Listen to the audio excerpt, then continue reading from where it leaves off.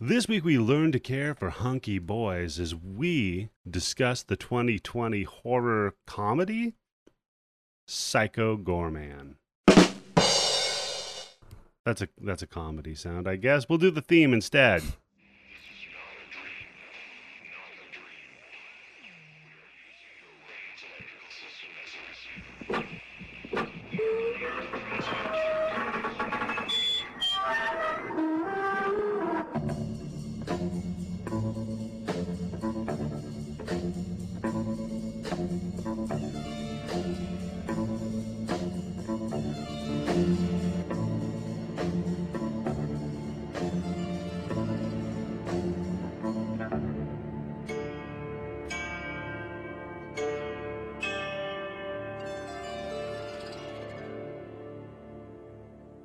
Hello and welcome to the Bloody Bits Horror Show. I am your host, Eddie, the Axe Jefferson, and joining me as always, the guy who suggested this and my co-host, the Archduke of Nightmares, Tim Yoba. How are you doing today, sir? I'm disappointed he didn't say one of the hunky boys, but okay, I'll take it. I'm good because I got to watch this movie again. No, totally. Great fucking movie, and finally a non-problematic Yobo pick. It's incredible. I really put some thought into this one. That's why. It's a good one. It's a very good one. And joining us, though, Tim, because we are not alone on this intergalactic journey, speaking of problematic picks, is our friend Charlie. How you doing, buddy? I'm actually confused. We weren't supposed to watch The Entity again? No, this is our redemption episode, Charlie. Right? We're making up for The Entity with this great movie. Oh, well, we got a problem then, because I watched The Entity like twice. Makes sense. Uh-oh. Stop sending emails to Criterion. They're not going to put out an edition. Shit. Okay. Yeah, you got to get that one in 4K. I mean, no movie needs a 4K release, let me tell you. I watched Dawn of the Dead the other day. I think it was like their Japanese 1080p or 4K or whatever the release that was a couple years ago. And I don't want to see crew members standing around in the background like I saw in several shots. So no movie needs 4K. Yeah, sometimes it does distract. If it's made in 4K. It's okay, but to go back and do something like, I bet you not only that, but the makeup and the special effects aren't going to hold up in fucking 4K. No, balls to that. There was great special effects. It's real effects. But to see like, oh, hey, look, there's Tom Savini hanging out in the background with a couple of extras, because they didn't think they were on camera. Yeah. No, it's the motorcycle gang just scoping out the mall first. Okay. From the inside. So they're infiltrating. That makes sense. I'll go with that. So we are at week 2 of our 1-year anniversary. And Tim, we are just doing a month-long kind of celebration, like the victory lap, like we were talking about. I was just going to say a victory lap, yes. With our previous episode that came out last week, by the time this comes out, discussing Event Horizon. God damn it, the other one was Sam Neill. That's a Lovecraftian horror. In the Mouth Jurassic of Park. In the Mouth of Madness. Yeah, I was just say, wait a second. I guess we're doing Event Horizon next week. You got it mixed up. We gotta do Event Horizon. No, we're not doing Event Horizon next week. We have another great selection next week that we're going to probably be teasing in this, actually. But first, Tim, Psycho Goreman, buddy, what's your history with this movie? Well, it can't be much history because it came out, 2021, right? Yes. And I'm guessing this came out right before Corona hit and shut everything down? So, for the actual just history of the movie, it was set to premiere at South by Southwest back in 2020 in March. But because of COVID, they canceled South by Southwest. They shelved the screening or the film entirely. And then it was screened at Beyond Fest in Australia's Monster Fest in October of 2020. Then the rights of the film were purchased by Shudder, and it was released as a VOD in January of 2021. So this is hot off the presses, folks. 6 months old. Okay, I think, I know we saw it together, right? Because you got the Blu-ray. Yes, so I purchased the Blu-ray of it when it came out shortly after, and then ripped it. We did a live kind of viewing event with our streaming that we do sometimes on the weekends. But Tim, had you seen it before then? No, how else was I going to see it? Because I think it's a shame that this movie's not getting as much attention as I think it deserves, because it's a great fucking movie. Yeah, so I'll say this. I mean, we did kind of spoil that it is a horror comedy, but Tim, like you, I went into this completely blind. I just heard like metal space Viking horror movie, Yeah, and I because was like, we were supposed to watch another movie that we were telling everybody for like a week. This is the movie we're going to watch on Friday night. Then when you got the DVD, you just like, no, we're watching this one. yeah, exactly. I got this one, and I was like, nope, never mind. Fuck it, changed my mind completely. In the first 10 minutes of it, I was like, never mind. We have to change directions entirely. So that's I think awesome. this is a movie that all you need to do is watch the first 10 minutes of it, and you're going to know whether or not it's for you or not. Exactly. The first 10 minutes of it are super duper tight. So Charlie, what about you? Did you see it? Were you there with us for the first live stream? Yeah, I was there when you guys live streamed it, and I watched it, and I remember enjoying it very much because it was quite a fun movie to watch. There were moments, like any good horror comedy, that make you uncomfortable for reasons as we'll get into, but it was like the Not fun... lactation. What, Tim? Not lactation. Yes. Yeah, I was actually outraged at the lack of erotic lactation. Tim, I show you a highbrow Italian cinema one time, and that's all you take away from it. You don't take away the necrophilia, nothing. Well, anyway, but it was such a fun movie. I was excited to watch it again, and I enjoyed it even more the second time around. A little bit of the background of the actual movie. It was written and directed by one Stephen Kostansky, who is a relative newcomer, actually, to the Canada film circuit, I guess. We shouldn't say Hollywood, because this is a Canadian horror film. With all the frigs, you'll probably figure that out pretty quickly. But he had previously done a horror movie that is extremely divisive that I fucking love, which is The Void. So if you haven't seen that one, you should definitely dip into that. Which one is that? Give me a brief rundown. So The Void, I don't want to spoil a lot of it, though. Cult, they Hospital? are all... Yes. Okay, Cult, done. hospital, Okay, yes. Oh, triangle. yeah, well. Why? People didn't like that movie? Yeah, that one's sitting... Like, it's funny, if you go look at both of these movies on like Metacritic or Rotten Tomatoes, Psycho Goreman is hanging like right around the 80% mark. Which is disgusting. It should be higher. Yeah. Give it time. You know what? This is going to be a movie. I'm going to call it right now. This is a movie in like maybe 10 or 15 years that's just going to be like having all these different re-releases by Anchor or whoever the fuck is around by then. Oh, I hope so. I think you're right, Tim. But The Void is only hanging around like 50%, which is insane to me. I think it might have actually been because of the marketing. They were like really pushing that it was the executive producer of The Witch that made it, and it is nothing like The Witch. Yeah, it's actually exciting. Ooh, shots fired at The Witch. Come on, so, for real? And I'll be honest with you, like, coming off of COVID, like coming off of fucking hell year of 2020, like, for me personally, this kind of movie, Psycho Goreman, was so refreshing to hit into, right?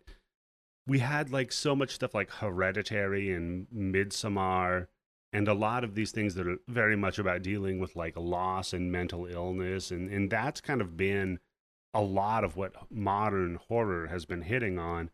And then to just be like, nah, fuck that, space Vikings, deal with it. Mm-hmm.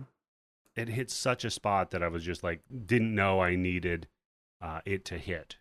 And it does it perfectly. It doesn't go too far overboard, and it walks the line at a couple of things. I could easily see that a lot of the things that I love in this movie, that if some other movie was doing it, I'd be like, get the fuck out of here. Yeah. But it works. It does walk the line a few times. And it, Tim, I will say this is not universally loved. So I don't have a theme song or a fun, catchy title for this segment, but I found a 1/2 star review for Psycho Goreman on Letterboxd. Psycho Reviews. Psycho Reviews.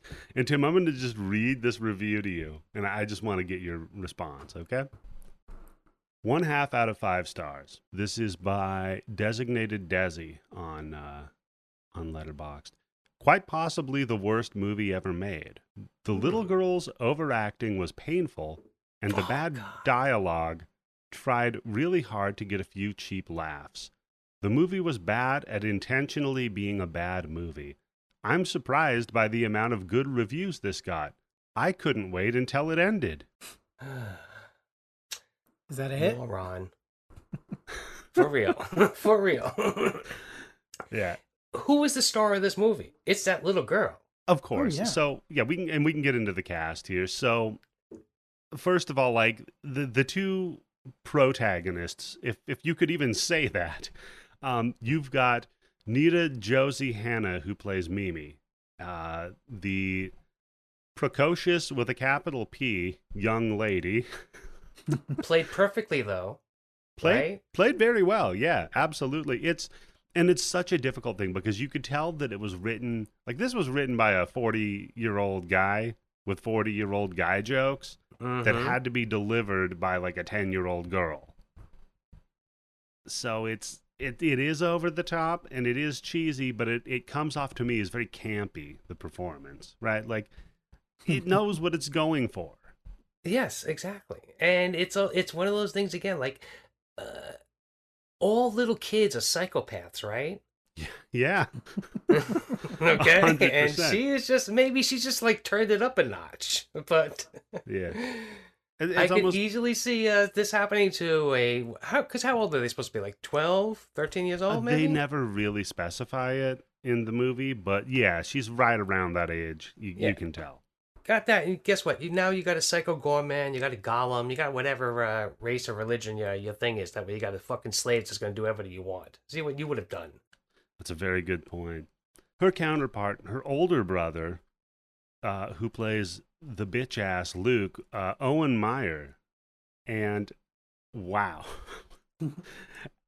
like I don't know. I can't say I coined the phrase bitch ass, but I've certainly popularized it in recent internet history. But this fucking dude comes off. God, I wanted to slap him. Repeatedly. Oh my God, Eddie, thank you so much. Thank you so much. Because you just triggered something in my mind. Every time I watch this movie, I kept looking at that kid. I'm like, he looks like somebody. He looks like he could play like the young version of this fucking person in a movie. Mm-hmm. And I couldn't figure out who it was. But as soon as you said bitch ass and want to smack him in the face, I figured out Charlie Kirk. Oh, shit, you're right. God damn it. You know what? Everybody needs an origin story. That's what it is. Same size head, too. Just put it on an adult body. You got Charlie Kirk. Yeah, and you'll forgive me for not going over these actors' previous credits because largely they don't have anything going on. All of these people are pretty much newcomers to it. Then we've got 2 credits for Psycho Goreman for PG. We've got a Matthew Nienaber, who actually did the physical acting, and then a Stephen Valhos, who did the voice work. Now, fun fact with poor Matthew here. Tim, how long do you think it took for this dude to get into this makeup every day? I'm going to have to say it had to be at least 8 to 9 hours. Okay, Charlie? I'm going to say, I'm going to say more than that. I'm going to say in and out, I'd say probably 14 hours total. Total? Well, you know what, Charlie? You nailed it, buddy. 7 fucking hours when he showed up and 7 hours to get it removed when he left because a lot of the prosthetics and everything they don't want to damage. Well, you didn't tell me we're combining the time between putting it on and taking it off. Okay, but you still didn't say 7, Tim. I might have. I can do the math in my own head, dog. Like, that's not a problem. Yeah, he spent so much time in the costume that people, like, would see him walking around out of makeup and out of the costume and be like, who's this fucking guy? And they called security on him. So wait, did they have a special attachment so he could just like pee in that thing? Because that had to be a bitch. Oh, he had to have. I mean you got to suffer for your art. That's true.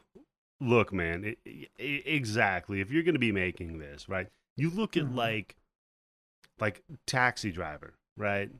The shit that Pacino put himself through, learned how to drive a taxi. You mean De Niro? De Niro. Sorry. God damn it. He does that shit all the time. I do this all the time. It's because thinking to myself, looking at I'm it. like, Gene Kelly. God damn it. Gene Kelly, yeah. No, the shit that De Niro put himself, that Raging Bull, again, you know, the gaining the weight, the losing the weight. This He dude, was Christian Bale before Christian Bale. he really was, yeah. This dude, yeah, I don't know, he probably had some sort of a weird bladder that his dick was hooked up to. God, if he had to shit, I don't even want to know. That seems like an ordeal with this costume. That it just explains why Psycho Goreman is just such an asshole all the time. He can't shit, he can't pee, he probably can't even eat. Oh, he eats. We see that. Then we cut to Adam Brooks, who plays the dad, Greg, secretly the hero of the movie. You know, Yes, he is. as much as I hate to admit it, I think he might be one of my favorite characters in the movie. He's not, like, he doesn't play a particularly heroic dude, but he's very relatable. I'll put it that way. Let's put it this way: I watch this for my wife. I'm getting some sideways looks. Oh, really? I'm glad you're not the only one who said that, Tim. Thank you. Oh, God. And then, yeah, a lot of other people. The mom was played by Alexis Karahansi. Pandora by Christian McCulloch. That was the Pandora's the crazy angel lady. And then everybody else was just a bunch of weird voices. So, What about the cops? you Also, know, I think this might be also one of my all-time favorite. Do you call this guy a monster? Well, we'll get to it. it's a good one. So, yeah, you had Robert Homer, who played Vince the cop, and then Rick Amsbury, who played Dennis. Dennis was the cop that didn't get transformed. So, Okay, yes. yeah, Vince the cop. Everybody holy stop shit. this fucking podcast and watch the movie. Please. Yeah, So fucking good. exactly. And you know what? Come back and listen to us after you watch it. Don't just stop it. But You don't. Yeah, actually listen to the podcast too. Like, everybody. You know what? That's a very good point, Tim. Everybody says, like, look, stop the podcast and go watch. Nobody ever says, then come back and listen to the podcast after you're done. Well, Tim or Eddie, we've been meaning to tell you. Yeah, everybody just stops, watches the movie, and then they don't come back. Exactly. Like, what the cracked fuck could they code. say? That's how we're gonna get. We're already in the top 5%. That's how we're gonna break the top 3%. That's true. Then we just need to get into the 1%. Then all of those protesters can hate us. So, yeah, that's about it. I mean, there's not really a lot of other production stuff behind the scenes that you can find out there. Anything Like, on? I know I didn't do any research, so I shouldn't be asking. But what about the people who did the makeup and the special effects? So the effects crew that did it, I had the name of them written down because, I mean, really, if you're talking about the star of the show, it's the special effects people. So you have Maddie Stiles that did the costume design, Mm-hmm. Nicole Rodriguez and Jen Tate who did the makeup work. So, I mean, phenomenal jobs by them, and then visual Yeah, effects. because don't forget, they had to do that same fucking shit for 14 hours a day too, just like him.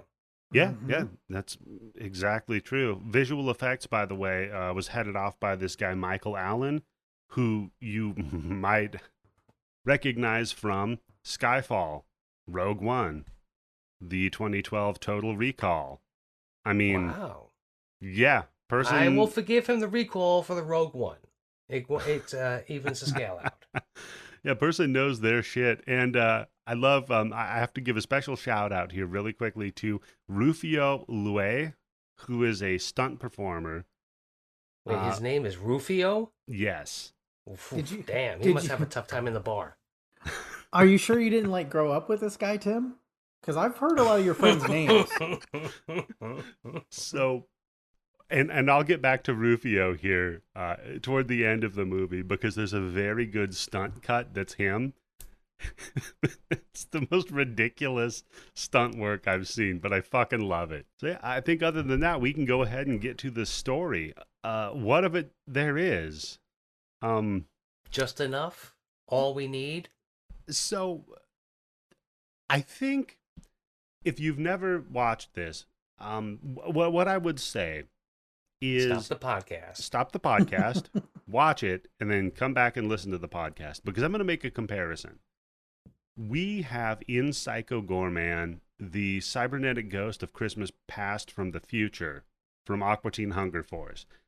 when this dude goes off on his jags and his rants about his backstory, because the universe of this movie is so fleshed out and so lived in.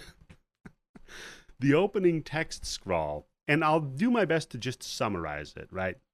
Many moons ago on Gygax. By the way, Gygax, if you look it up, you can get the trivia on this one, but I didn't need to. That's the man who invented Dungeons and Dragons, Gary Gygax. Wow. Okay, inside joke. Yeah. Nerd joke. There's so many of them in this, too. Anyhow, on the planet Gygax, a nameless evil ruled. The forces of light rose against it, defeated it, and imprisoned it. And now we cut to... And if you'll miss it, Tim, this is a period piece. I was going to ask that. Yeah. So this is set in the 1990s, and it is referenced one time exactly. Otherwise, like, besides, because it's Canada. Holy fucking shit, that's right. There's not even like a cell phone or anything like anybody even talking about why they can't get cell phone reception to take videos. Exactly. And plus, this is Canada, so it's like, who knows? Maybe they still don't have cell phones. Do they have cell phones up there? Come on, they got to have them by now, right? I don't know. They had an ad for a guy selling denim, and I don't feel like you need to sell denim particularly hard in Canada.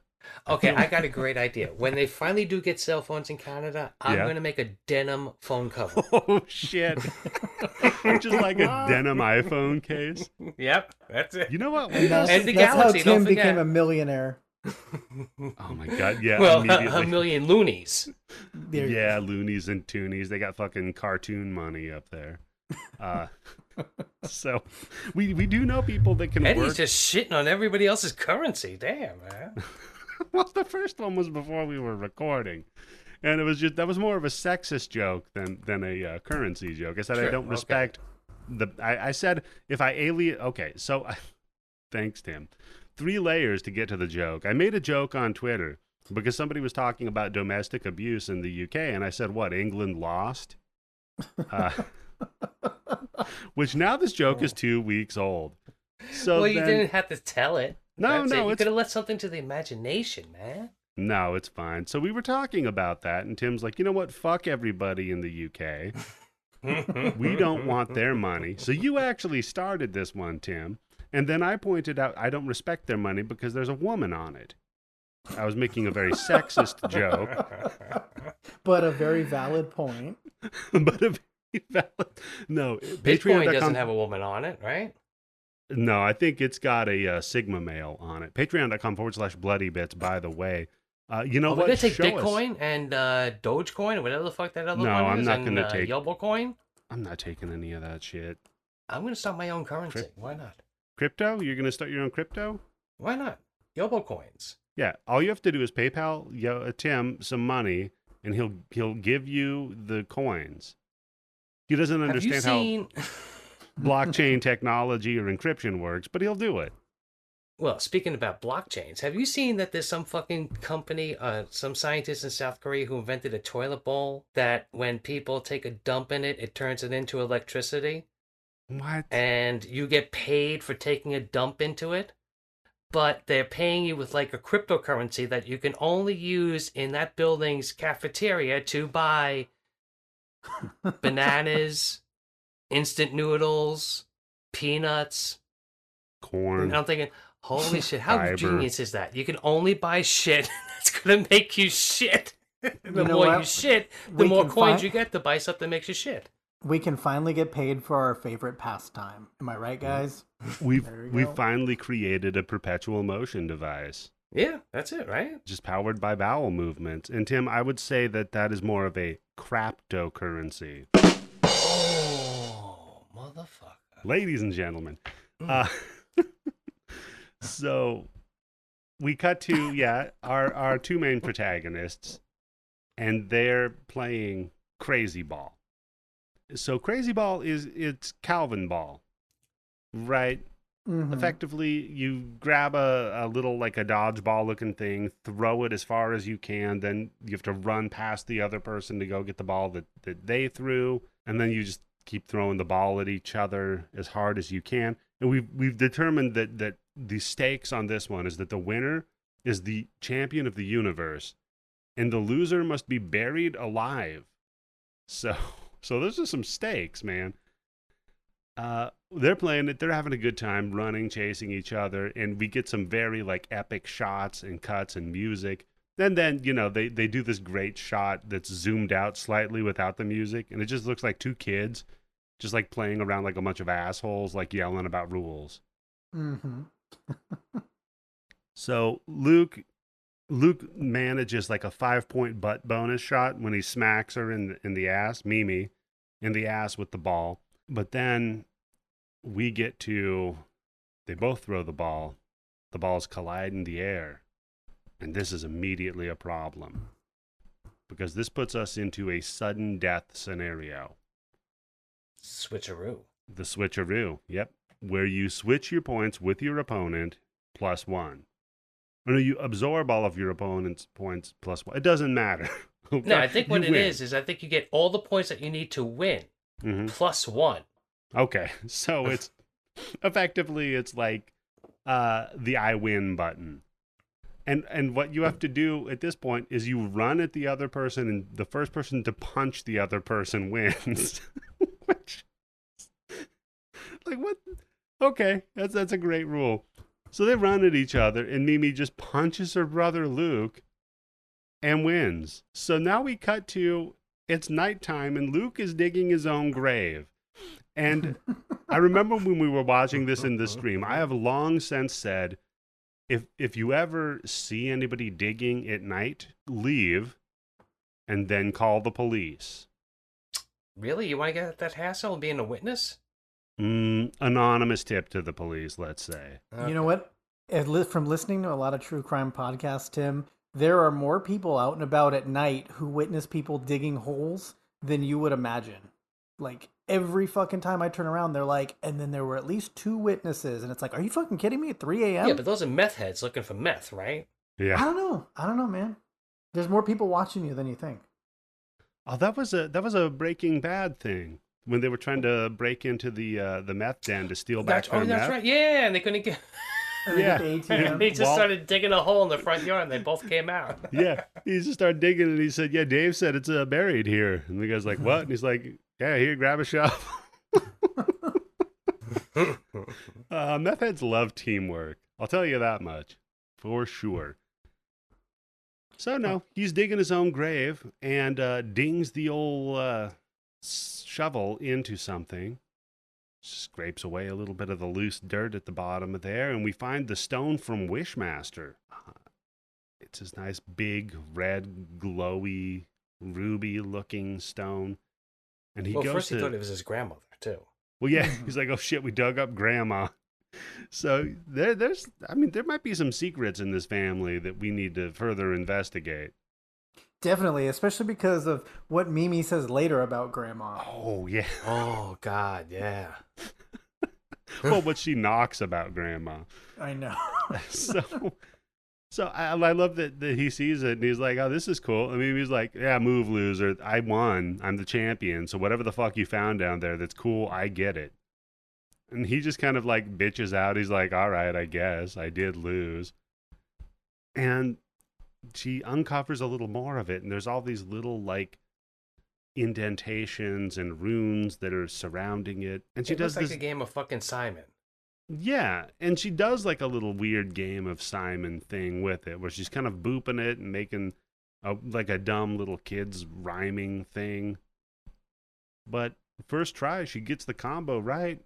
The stone pops out. She snags it, gets out of there because the ground starts a rumbling. Now, and this is such a kid move. It's like, oh shit, mom and dad are going to catch us. Not like, what the fuck's going on? We better get some help. Like, shit, they're going to catch us. We better bury this shit. We just opened up the gates of hell, maybe. Yeah. And it takes them no time, by the way, to fill the hole back. And this hole is a substantial hole. I don't think this is the first time that they've been digging holes. Because I think later on, the parents don't freak out as much as they should. They're quite impressed, actually. Hole dug in their fucking backyard. Mm-hmm. It is good for catching the hobos, though. Yeah, it's a good point. dig a hole, you stick some sticks sticking up over there, you cover it with a little piece of tarp and some, little loose Put dirt some on night there. train underneath it. That's it. When the There you hobo knocks go. the stick over, he goes right in the pit. That's how You you know- catch Charlie. There you go, man. Psycho Goreman can build an army, but you can build an army doing that too. An army of the homeless. They don't need to eat an much. army of the night train. Oh. Let me tell you, you've never seen more motivated people when they are under the influence of meth and night train. So, Wait, Mom... do you do meth and drink night train at the same time? Not personally, no. Yeah, it's called the Sacramento Speedball. Yeah, Tim, that hasn't made its way east yet? Not yet. I'm waiting. So Mom comes out, and Mom's like, what the fuck are you doing out here? They're like, nothing. Which immediately, there's a problem. She's like, yeah, it's 9 p.m., right? Or no, she asks them, what time is it? They both say 9. And she's like, well, what happens at 9? We got to go to bed. All right, well, I guess we'll get back to your hijinks a little bit later. So now we cut to Luke being tucked in. And I think he's like, 12 in this maybe? Because he's older than Mimi. Yes. And he's getting tucked in, and he just asks his dad. He's like, hey, Dad, this whole monsters thing, that we've all been thinking about recently, are they, like, real or what? And his dad, like, gets all philosophical on him real quick. He's like, I mean, actually, if you think about it, humans, in a way, are the real monsters. But when he says it too, he doesn't say it philosophically. He just says it like a loser dad would say, which, like, it kind of gives it away. His character, like, right off the bat, he's just kind of like, well, son. And you're like, oh, this fucking guy. No, I think he just saw that line delivered on TV. Like, maybe within, 24 hours. And he's like, oh, yeah, I got to use this again. Nice. Mm-hmm. It's like that. There's a joke about that in Family Guy, where Peter's watching some Talking Heads show, and they're reviewing a book, and one of the guys says, yeah, I found the book to be shallow and pedantic. And then he just says, shallow and pedantic. Then they go to have dinner. He's in Lois, the wife asks him, how was the meatloaf? And he's like, well, frankly, Lois, I found it shallow and pedantic. So maybe that's the dad in this. He just kind of like heard someone say humans are the real monsters on some trailer for a movie. I guarantee he saw it on TV. Yep. And the he mom's loves his like, TV, right? yeah, I get it. And the mom just like looks at him like, you dumb shit. And she looks at the kid, she's like, no, there's no monsters. Like, very matter of fact. So then she notices he's got a giant gash on his forehead. And she's like, by the way, you have this giant cut on your forehead. What the fuck is that about? Like, nothing. I fell down some stairs or something. Like, Doesn't she okay. call him out for losing at Crazy Ball? Yeah. It's like, oh, you lost at Crazy Ball, huh? Like, yeah. All right, well, now we're going to go talk to your sister, because clearly she's got more personality than you. So we get the meeting. She's going to get this movie going. She does. And she jump starts it in this scene, man. Because they go to her and they're like, look, we know you're abusing your older brother. Can you chill on that for a second? And she's like, yeah. By the way, all this monster talk, what's going on with all this monster talk? Are they real? And they're like, no, what do you guys keep asking us about monsters? No, of course not. She's like, okay, cool. She's like, hey, Mom. It's like, what? If monsters are real, can you tell him to kill Luke first? Because he sucks. I love it. She thinks she's also going to die, right? But she wants to know that her brother's dead before she is. Well, yeah, and it might afford her an opportunity to get out. Exactly, Tim, because you're only, what is it? You're only as good as the slowest person. So That's as long true. as you can outrun him, you're fine. Well, yeah, it's the old, you don't have to outrun the cheetah, you have to outrun Hank. Yeah. Like, that's all you got to do. So that night, both kids wake up because they hear something outside that startles them. And they begin this, kind of a cool little move that they do with this is that for some reason the kids know Morse code.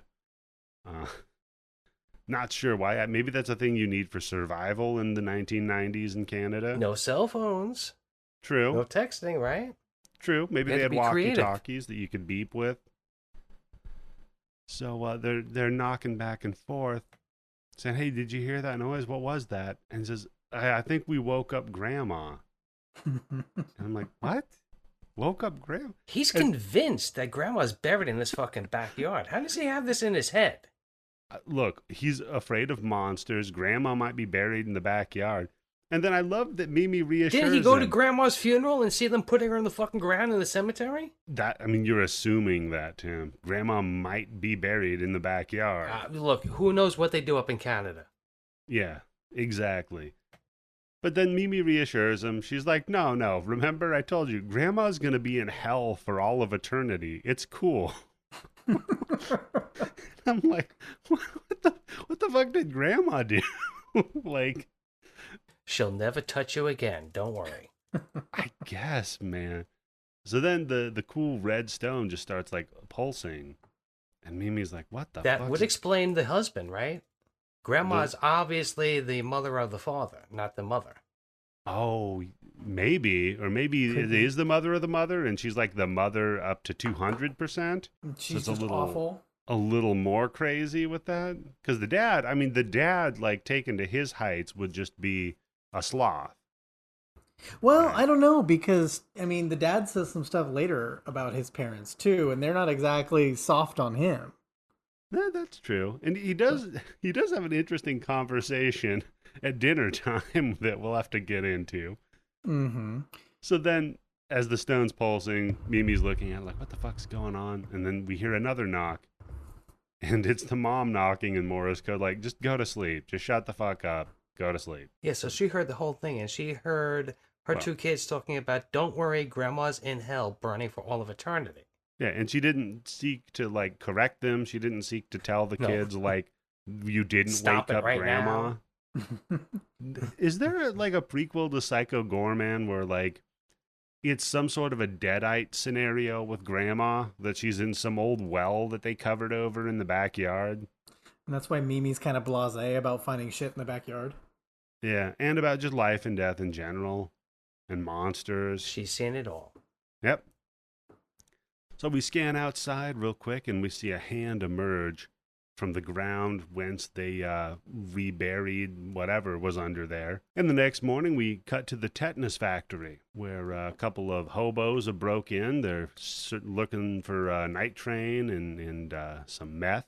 What did they just rob? Did they rob a church or a fucking, like, antique store? I think they robbed an old man, because they talk about how an old man was putting up a fight for his wedding photo. Yeah. And then I think it's implied that they killed him.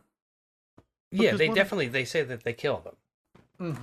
Because one of them just holds up my wife's grandma and grandpa's photo that they sent us years ago that we never hung up because it's creepy.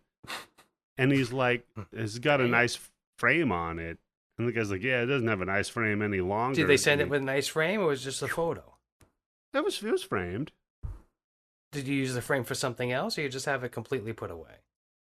That's completely put away. Okay. They would not approve of most of the activities in this house, so I think it's, I don't know, maybe we need like a weird shame closet where we can put that kind of shit. You know what I mean? You put it in there where you're like, Grandma can't see from here. I don't know. I don't need judgmental looking eyes anywhere. Along with your ventriloquist dummy. Oh, he doesn't judge anything I do. You say that, but one day you're going to find out. That's right. If that dummy could talk. Yeah. Then I'd have a third chair on the podcast, finally. So, yeah, they're just like, just chucks this framed photo of this old couple that it was probably a prop at a Sears or something for they were trying to advertise the photo lab or whatever. Yeah, because they stole like the most random fucking shit. Yeah, one guy's like from this old man's house. One guy's got like the wrong goblet from Indiana Jones. Like he chose poorly. No, I think it's the right one because it's just a fucking goblet. There's not any rubies or diamonds on it, right? But it wasn't made out of wood, one. Tim. It was metal. We all know Jesus was a carpenter. I don't know, man. I think he did choose poorly because I think he met the exact same fate as Donovan. Pretty fucking much, because then PG steps in, our hero, and they're like, who the fuck are you? Because he's holding up, he caught the framed photo that was thrown back at him, and he shits on them. He's like, listen to this. primitive language. And their leader of the group, he stands up. He's like, "Hey, who's this dickless shit?" Hey man, we already killed somebody tonight. We're not afraid to do it again. I'm like, really? That's what you're gonna lead with? Hey, don't admit to a crime immediately. Well, all right, you know what? Let's give it to him, Eddie. This guy is obviously he's not a cop. So yeah, true. I mean, at this point, it's just entrapment, right? I mean, come on, Tim. These guys aren't exactly like brilliant fucking criminals either. Yeah, that's true. They sold a picture frame and a fucking wooden goblet. I mean, it could be Maniac Cop. Kind of has that kind of vibe a little bit until he steps out of the shadows. Oh shit! That's how you stop Psycho Goreman, Maniac Cop. Oh, I'd love to see that crossover. Nah, they become roommates. Oh yeah, you know you're the messy one, and I'm the shut up. Yeah, so I love it. He backhands their leader like a good 20 feet across the room, slams him into a fucking support beam for the tetanus factory, then does the cool like force hold thing on the other two guys and picks them up, tells them like, "Oh God, you guys are made out of flesh, man. Flesh is weak." And then just paw slaps their fucking heads off. And it's about that moment you realize what kind of movie you're watching, and you're just like, all right, I'm down for this shit. Yeah, because in the beginning, when you just see the kids fucking around, you're like, okay, what is this? This is going to be like a Monster Squad. This is going to be like a E.T., an Encino Man. Oh, this is no E.T. No, it's a PG. Although PG does phone home. Eventually, yeah. Oh, shit. And so then the leader guy's like, "Look, man, I saw what you just did to them guys, and I don't want to die." And PG's like, "All right, cool. You don't got to die then. You're going to live forever." He Lazarus this motherfucker. That's it. He freezes the dude over in eternal torture. With his eyes just rolling up in his fucking... Yeah. Like a slot machine. Yeah, they just keep spinning around and never stopping. Like, some shit's going on with this dude's life now. It's not going well. So we got to the next morning, and we see this massive hole in the backyard now. And the whole family's looking down like, okay, wait a minute. Did Grandma get out? What's going on here? God damn it. And they're all like, you kids... the dad's like, first of all, I'm impressed. Okay? Yeah. Second of all, you should never have done this. Yeah. I mean, this was a bad idea. I'm impressed, but this is bad. And now someone's going to have to fill this shit back in. And I love they're like, all right, cool, let's vote on it. I think Dad should do it. And then everybody else is like, yeah, Dad should do it. He's like, fuck. Okay, well then, since I'm your leader, I'm going to go ahead and say that we should all share the effort. And they're like, nah, that's not actually how this works. We voted, you do it. Plus, doesn't he have a line where he says some wino could try to do an Evel Knievel over the fucking hole? Yeah. And fall in? That's how he explains the claw marks pulling that Psycho Goreman. Oh shit, that's right. The wino fell in. See, I was thinking it was a hobo. I'm sorry, it was a wino. You thought a wino dug a hole, fell into it. I could see a hobo doing it. Hobos, they might be, spry because they got to jump on it for trains. But a wino? No way. Yeah. No, winos are more like the guy outside of the Silver Shamrock factory. Like, they're more like a lost their will to live. They're all talk, no action. A fucking manhole. Yeah. So they vote, Dad, you got to fill it back in. So Dad's like, all right, cool. And he gets like one shovel full of dirt. And he's like, oh, fuck, my hand. Well, shit. And at first I thought it was going to be a goof. He's like, yeah, ow, my hand. Now you kids fill this fucking thing back in. Right? Mm-hmm. But no, he doesn't. He just kind of bitches out on the work. Well, no, what's even funnier is as soon as he says it, the wife goes, that soon? Yeah. It's like, really? And it's sad because she totally was just like, uh-huh. Yeah, she's been here before. Yeah, exactly. That line, that quick or that soon, whatever it was. She's seen this a billion fucking times before, but now he's really pushing it.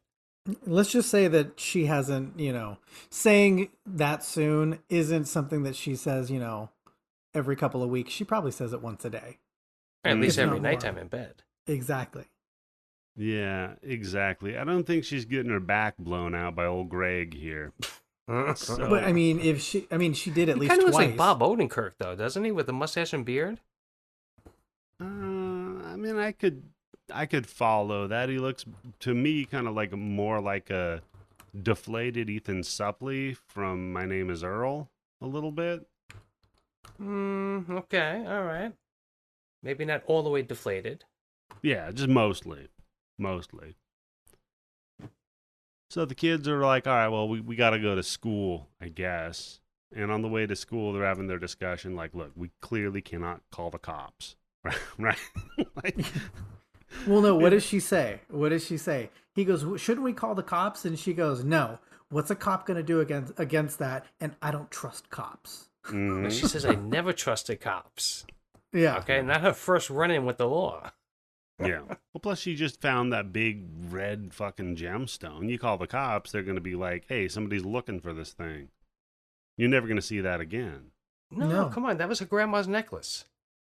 Oh, don't even bring Grandma up when you talk to the cops. Oh, that's true. That's why she's buried in the backyard. Grandma? They're still collecting those Social Security checks or whatever it is they have in Canada. Hey, no wonder the dad doesn't have to work. Holy shit, it all adds up. So then we get to school. He's on disability because of his hand. Yeah, his fucking hand. Oh, and how this ends up with the hand, too, is so good. So then we get to school, and our dreamboat for the movie, Alistair, shows up. And the note that I have is, who names their kid Alistair? Well, I mean, it is Canada, and I have seen more, like, British men named Alistair than I have American men, so it makes sense. Yeah, And you guys are pretty fucking quiet. But you know what? This kid's he's cool enough and good looking enough that he'll be able to get over it being called Alistair. Somebody's going to come up with a cool nickname for him, like maybe like Brainiac or something like that. Yeah.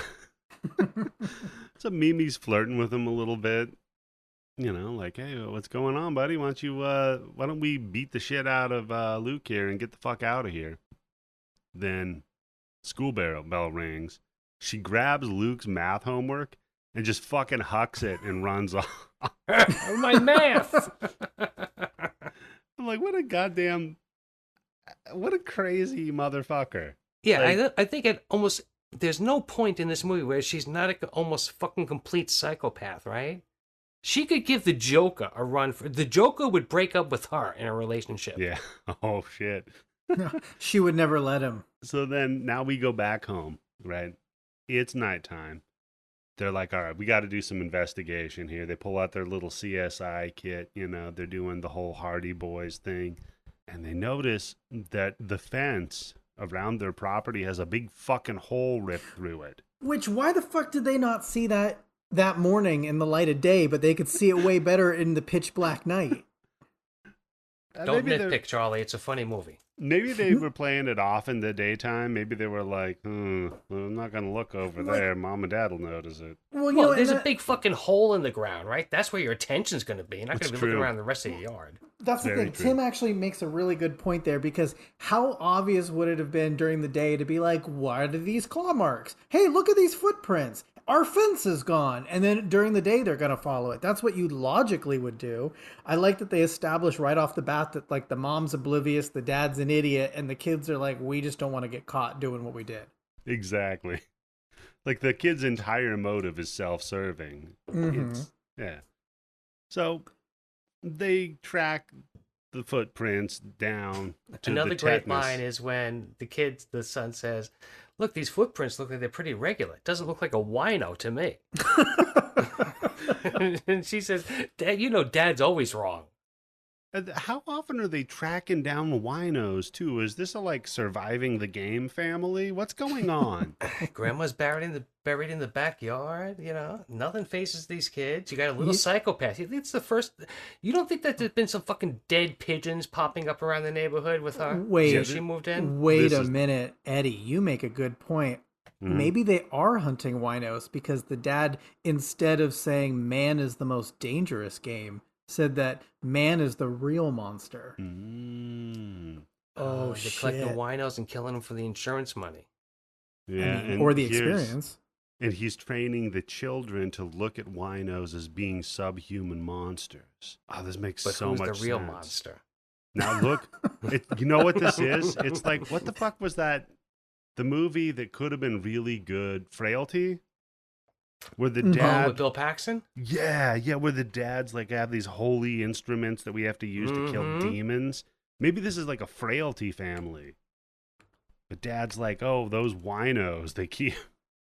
Holy shit, that's right. Maybe that's why he's so like fucking lazy and shit like that, because he's like the leader of the fucking cult. There you And go. this is the last sister wife who hasn't left him.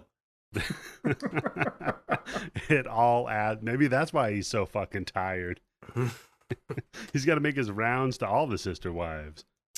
If that was true, he wouldn't care if his wrist hurt. Good point. He wouldn't give a fuck about that, and he'd have a better TV, I have to assume. So In at least one of the houses. yeah. So they tracked the footprints down to the old tetanus factory. Yeah, wait, hold on. Sorry, I don't want to derail the show, but in a situation like the sister wife things where they have like the 3 houses, which one gets the biggest TV? Do they all have the same size TV? Is it the same year, the same model? Is it all up to date with the HDMI 2.1? What's going on? I think that's how you establish who the favorite wife is. That's a dominance thing, right? Yep. The biggest TV. That's the number one sister wife. Is it? Because that's the house you want to hang out at more, Tim. The one with the biggest TV. Hell yeah, come on. What about if one of them's got a pool? You see what I mean? There's a lot of angles you could take with this. But you know what? That's what you do. That's what you do. You spread the amenities out evenly. See, there That's right. you This go. one's got the 75-inch TV. This one's got the swimming pool. This one's got the sauna. Yep. Yep. And this one is just barren. I can have my fun and do whatever I want. Yeah. Exactly. This is where I bring you the guys are whores. fucking quiet tonight. What's going on? Let's wake up here. Hey, we're trying to give you a chance to talk, Bucker. Hey, you know me, man. This is our I enjoy redemption listening to episode, your Charlie. voices. Mm-hmm. All right, I'm gonna have to whip out a book of jokes here. Hold on. Okay. Whip out your best joke while Okay, we go. you know what? No joke. When I was on this show the first time, like 3 weeks before, you had established on the show that guests would tell a joke. I had a joke ready to go, and you never asked me, and I resent you to this day for that. He did the same thing with me. He did right before I was supposed to do Dawn of the Dead, my very first episode with them.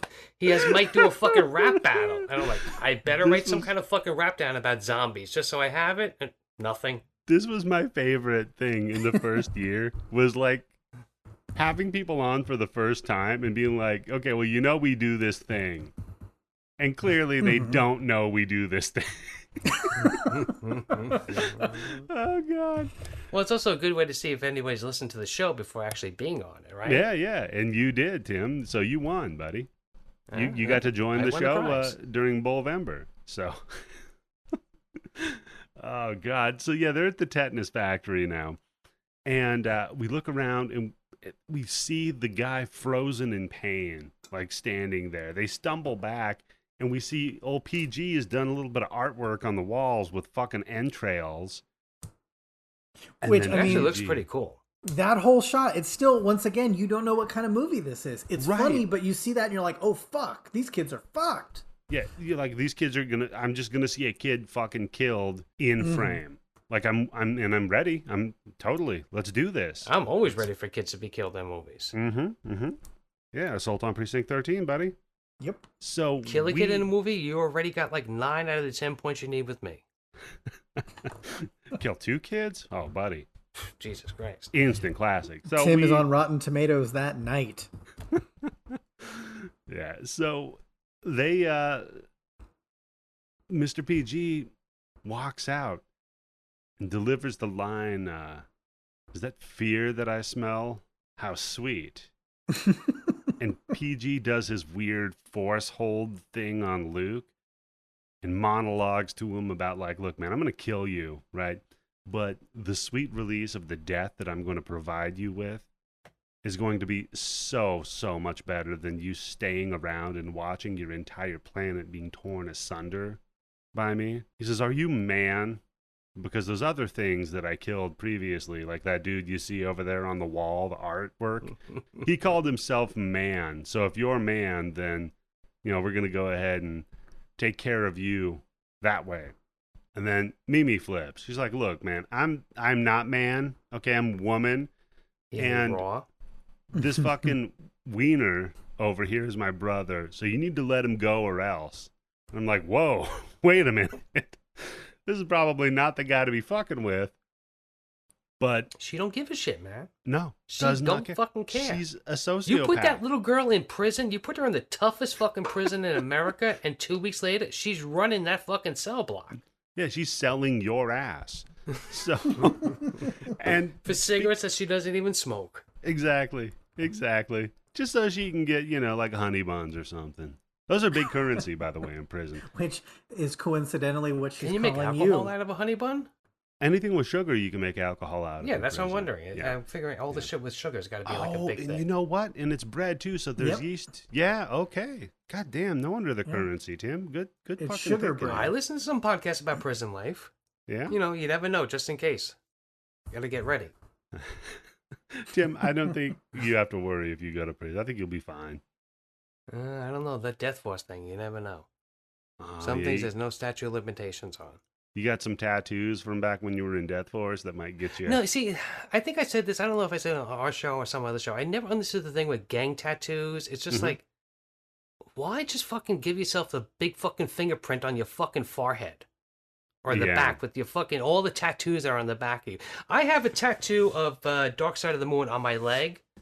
Pink Floyd, the album. Of course. And like, as soon as I got that, I'm like, if I ever commit a crime, I can never wear shorts. Yeah. Hey, it's the guy that had Dark Side of the Moon. He's the one that was buying pot. And then the cops are just like, what? We got 100 dudes reported with Dark Side of the Moon. They're just going to respond to every head shop in the area. They're going to be like, all right, I think he had a black velvet poster with them underneath his arm, too. Yeah, he had a black Do they still light make them? Hooked up to a battery that he was running with. Yeah. Yeah, they actually, they Shit, I need myself a fucking Bruce Lee blacklight poster. Come on. Dude, when I lived in Reno 10 years ago, there was like a used record shop, and you could sell like all sorts of crap there, if it was music related, they would buy it. Some dude came in, he goes, yeah, my grandpa died. You guys want this? And he pulled out a box of unopened blacklight posters from like the 60s and 70s, and they were all like Zeppelin and Floyd and Bob Marley, all this shit. And they were like, yeah, and he goes, yeah, you guys can have it. I don't even want to sell it. And they were selling the Bruce Lee one there? Because I remember I had the Bruce Lee one when I was a kid. That was I don't know. Whole montage of all the shots from Bruce Lee.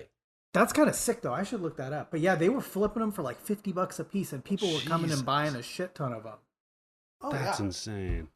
Damn, you get it home, you unroll it, and it's just a fucking blank paper with all the fuzz falling on the ground.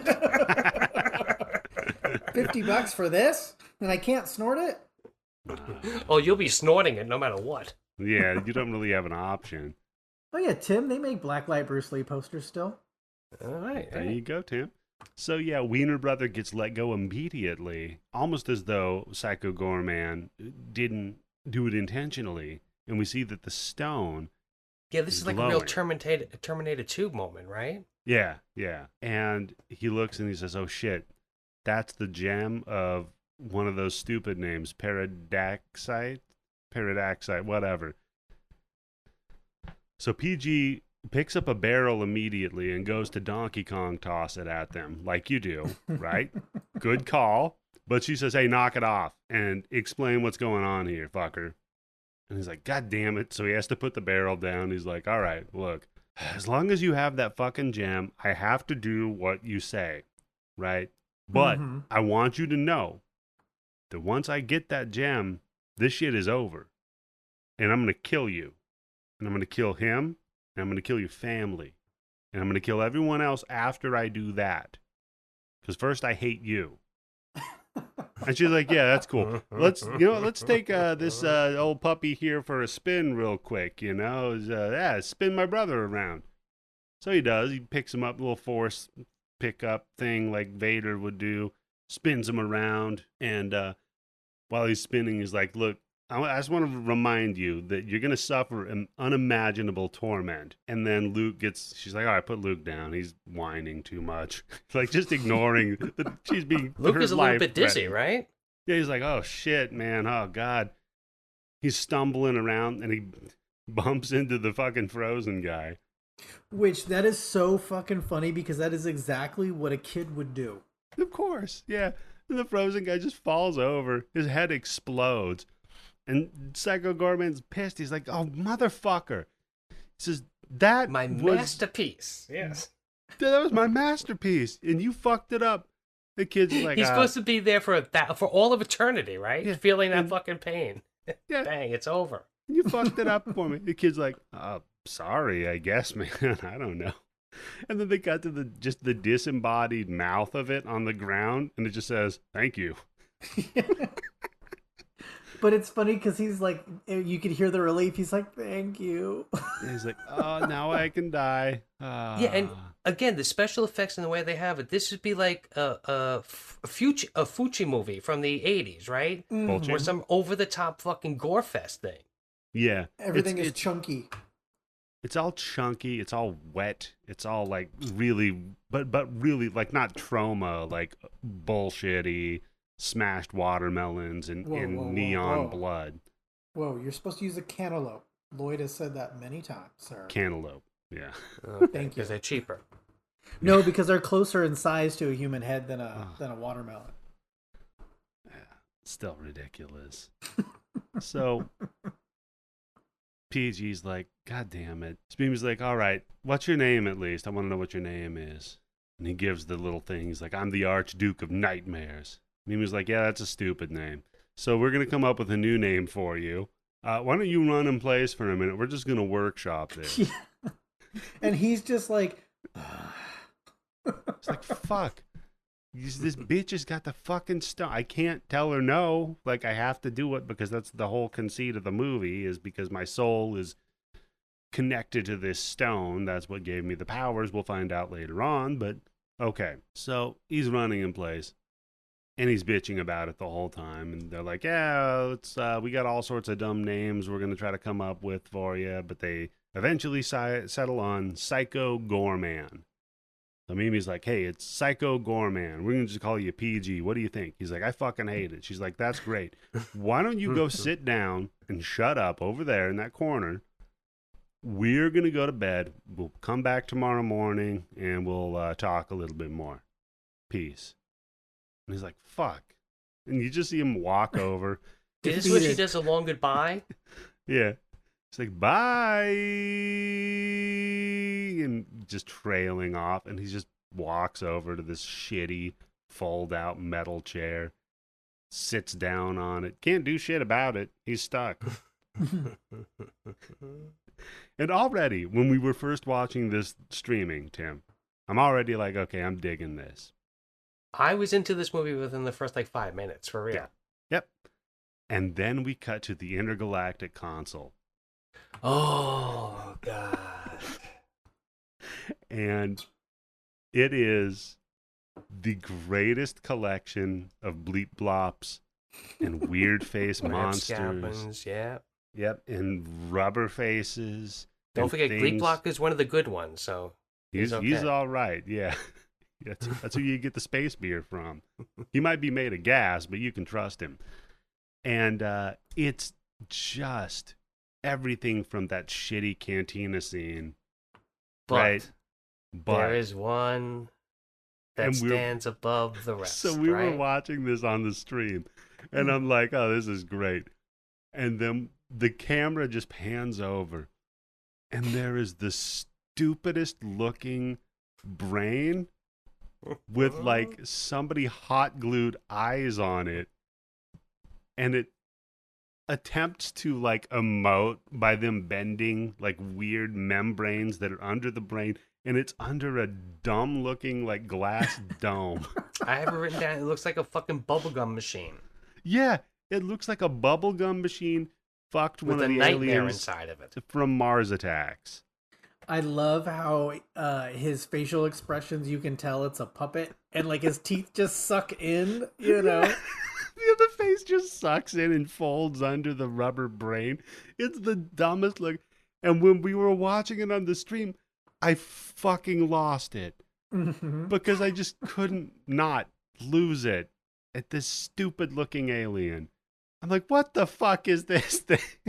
And all I know is, thank God this movie wasn't done with CGI with that. Oh, Because yeah. it would have looked like a fucking idiot thing. It would not have been anywhere half as good as it is being a fucking puppet. But you know what, Tim? You mentioned that with the computer effects. If you watch the effects, when I was watching it today, what they can't do with real effects, they do with like stop motion or clay backgrounds, which made the movie even better. Mm-hmm. Yes. And like miniature shots and forced perspective things too. Yeah. When they're going on all the planets, and what's that big gigantic battle scene over the Hell Bridge? There's so many of these giant battle scenes and Oh, shit yeah. that are so great that we'll get to. So, yeah, dumb brain in a jar. Fucking love that guy. And so the Intergalactic Council found out that he's awakened. And then the Templar, Pandora, who's this giant cyber angel piece of shit, we'll find out. What a great fucking costume design, though, right? Really Oh, good, yeah, really great costume design. And she's like, "Look, we should have killed his ass, okay?" And then they're all like, "Yeah, I mean, you probably couldn't kill him though, because you all kind of suck." And they're like, "No, I can kill him. Don't worry, because the power of my gods." And then one of the Glee Globs is like, "Yeah, that's funny, gods." Yeah, I didn't see Star Wars, so let me mouth off. And I'm going to talk some shit to this big, crazy looking, like we all look the same, crazily. Yes, that's like, right. And out of everybody in weird- this room, she's standing head and shoulders above everybody else. Minus brain in the jar guy. We all just look like weird, lizardy, reptilian, like frog guys or some shit. So it's like, don't do that. I'm like, don't. You're going to get in trouble. And immediately she's like, I'm sorry, what? But who was just making a comment? He's like, no, it's cool. I didn't say anything. She just walks over and starts choking him. And there's so many scenes of people just getting their shit choked in this movie. And he's like, look, you do know my people stopped this fucker before, right? And he's like, yeah, it's cool. And he just gets dropped to the floor. He's just huddling under her, kissing her feet. And at this point... Yeah, that's right. He's licking her boots. Yeah, That's how literally. you see him. And then so she's like, all right, dude, little guy, come in here. And the dumbest looking little fucking floating robot comes in. And I'm like, oh God, I guess I was laughing too hard the first time at the fucking stupid brain guy to notice this dude. But elevated the movie, this guy. And she's like, hey, what are the things on this planet? Humans. She's like, all right, go and get me one. Just like immediately teleports this poor woman into the room. Zoop. And Tim, imagine Yeah, this. it kind of looks like how they do in the time travel thing on the Loki episode, too. Haven't watched it. So, Tim, Okay. imagine this. You're at home just like washing the dishes or something, right? Yes. All of a sudden, zip, you're there. You're looking at these gleep globs. Mm-hmm. I think my brain would explode and they'd have to put my body into a robot. They'd have to take the brain in the jar and they'd have to stick that in your body. That's right, yes. Oh, maybe that would be the whole point. They blow my mind and that's how he gets a new body. But joke's on him. He didn't see this body. Yeah. Sucks to be you, dude. You're stuck with this. So immediately she just starts screaming, which is exactly what you do, right? Mhm. Like, This is the move. yeah, like, no, rape. I don't know, something not good. No, fire. That's what you always got to Fire. say. Fire. Yeah. And the Templar's like, no, it's cool. Don't panic, right? Don't be afraid. And then this light cube forms around her. And I'm like, okay, you know what? This is actually a time to be afraid. Like, I don't believe her with the don't be afraid message that's going on. And then she just compresses this light cube around her and squeezes her into a little spam. Yes, the meat cube. Yeah. Mm-hmm. Which the first time I watched it, I was like, what? Because everybody was talking and I was like, she just straight up killed some random innocent person. That is fucking amazing. Yeah. But for me, the best part of this entire scene is where the kind gentleman next to Bubblegum Brain Guy covers his eyes. So Bubblegum yes. Guy doesn't have to watch what was going on. Yeah. Because the Templar just grabs the cube real quick, smashes it on the table, And everybody's like, ugh. And like you said, the guy's like, don't look at that. To bubblegum brains. And then the Templar just smears the blood on her face. I mean, I this think movie just is a perfect fucking balance between horror and comedy. I think that woman still had a chance, though, because when she pulls that meat cube out, it's throbbing like a heartbeat still. And I was like, okay, she's still okay. Yeah, that's right. It's moving in her hand. Yeah. I was like, okay, she might be okay still. Oh, wait. No, she's done. Charlie, there's no coming back from that. Once you're cubed, you're fucked. Hey, It's man, just a I don't know little what cube. space It's medicine still good. is. It's still good. Yeah. She had a heartbeat, Tim. That's a good sign. That's all Charlie needs. Oh, shit, that's right. A bunch of Republicans be fighting to keep her on life support. Exactly. Just need a feeding tube for the cube. But and no. Here's where I tell my Terry Schiavo joke, and then I'm out. But you guys are fucking quiet tonight. Come on. I'm waiting for the Terry Schiavo joke. Yeah, you where's your joke? I told that joke already. It's a story. It's not so much a joke. God damn it. Then don't. Here's what you don't do. If you want people to talk, Charlie, I'm going to teach you something real quick. You don't say let me hear this. Hold on. Hey, let's hear this. I got a really good joke about farts. Okay. So I got a Terry Schiavo joke. If you want to hear it, check out the Grind Bin. It's on there. Hey, there you go. Cross promotion. Put an asterisk on this episode. You have to listen to Grind Bin episode 214. Everybody was equally quiet when I told the punchline. Like, they were just like, are you fucking kidding me? You can't joke about what? Yeah. It's time to pull the plug on that joke, maybe. Hey-oh. Yeah, there you go. Okay, well, I'm glad you explained it. That actually helps a lot with understanding King Kong what joke the is fuck better. you were trying to get to there, Charlie. So now she smears the blood on her mask and then starts shifting into the girl that she just killed. So you're like, oh, okay. So that wasn't just wanton and blatant disregard for life. It served a purpose. Yeah, exactly. Reusable. It's a green death. No, So it now was we pretty cut- red. It was pretty fucking red, It Eddie. was very red. Oh, God. I mean, it disturbed everybody around her, too, so that's awesome. Oh, yeah. So now we cut to the kids, and they've invited Alistair to hang out with them. And Mimi's just describing a dream that she had, which is that she's hanging out with the president, and she's having cake, because they've declared that every day is her birthday. And she's like, then I woke up and I was pissed because I wanted to finish the cake. And I'm like, what the fuck is wrong? Okay, all right. We got a level set here with this kid. No problem. And she's got Alistair carrying this like crazy old shit television. It's probably one that the mom hid from the dad because he had it in the bathroom or something. You know? She's like, we got to get him out of the bathroom. So they're bringing this all to PG. And PG's move here, his gambit that he runs, pretty good move, Tim. Because she walks in. She's like, hey, PG, we brought you some stuff, man. And he's just sitting in the chair, doesn't respond. He's like, hey, are you awake, fucker? Nothing. Gets a little closer. Hey, dude, we brought you some stuff. We didn't have any porn or anything. Sorry, but we got you. I'm like, porn? These kids are going to bring him porn? All right, that's cool. She definitely knows where her dad is stashing the porn magazines, right? She knows everything going on in that house, Which, Tim. actually, I think it would have been funny is if later he would have made a reference to being like, where the fuck is my porn? Like, he's looking for it and he can't find it. That would have been funny. That would have been a good move, yeah. Mm-hmm. But no, so she gets up to PG, goes to tap him on the shoulder, and he spins around real quick, and she's holding the ruby up. She's like, nah, stop. Almost Not gonna up. happen. Almost got me. Good try, but no. He does have a lot of opportunities throughout their whole movie, so maybe he likes it. Eventually, yeah, he kind of, maybe, you know what? Game, respect, game. I think that might be what's going on here. Mm-hmm. So Definitely, yes. PG's pissed off. He's like, look, man, I don't want your stupid shit. Just give me the fucking ruby so I can kill you. I can kill the rest of your planet. I can go up and fuck up that Templar bitch. Like, she's like, look, we brought you a TV. We brought you these magazines. There's Hunky Boys.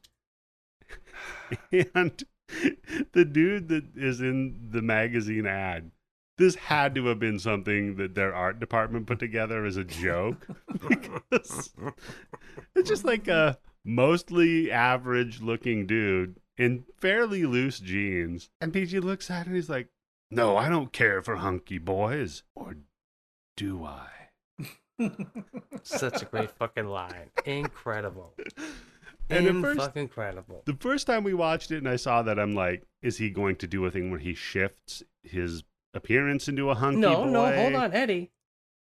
She named him Psycho Goreman. Mm-hmm. There's nobody ever said that he was actually a man, right? That's very true, yeah. Mm-hmm. Right? And he has lived, man, woman, whatever. He has lived for what? Since the beginning of time? Before time started?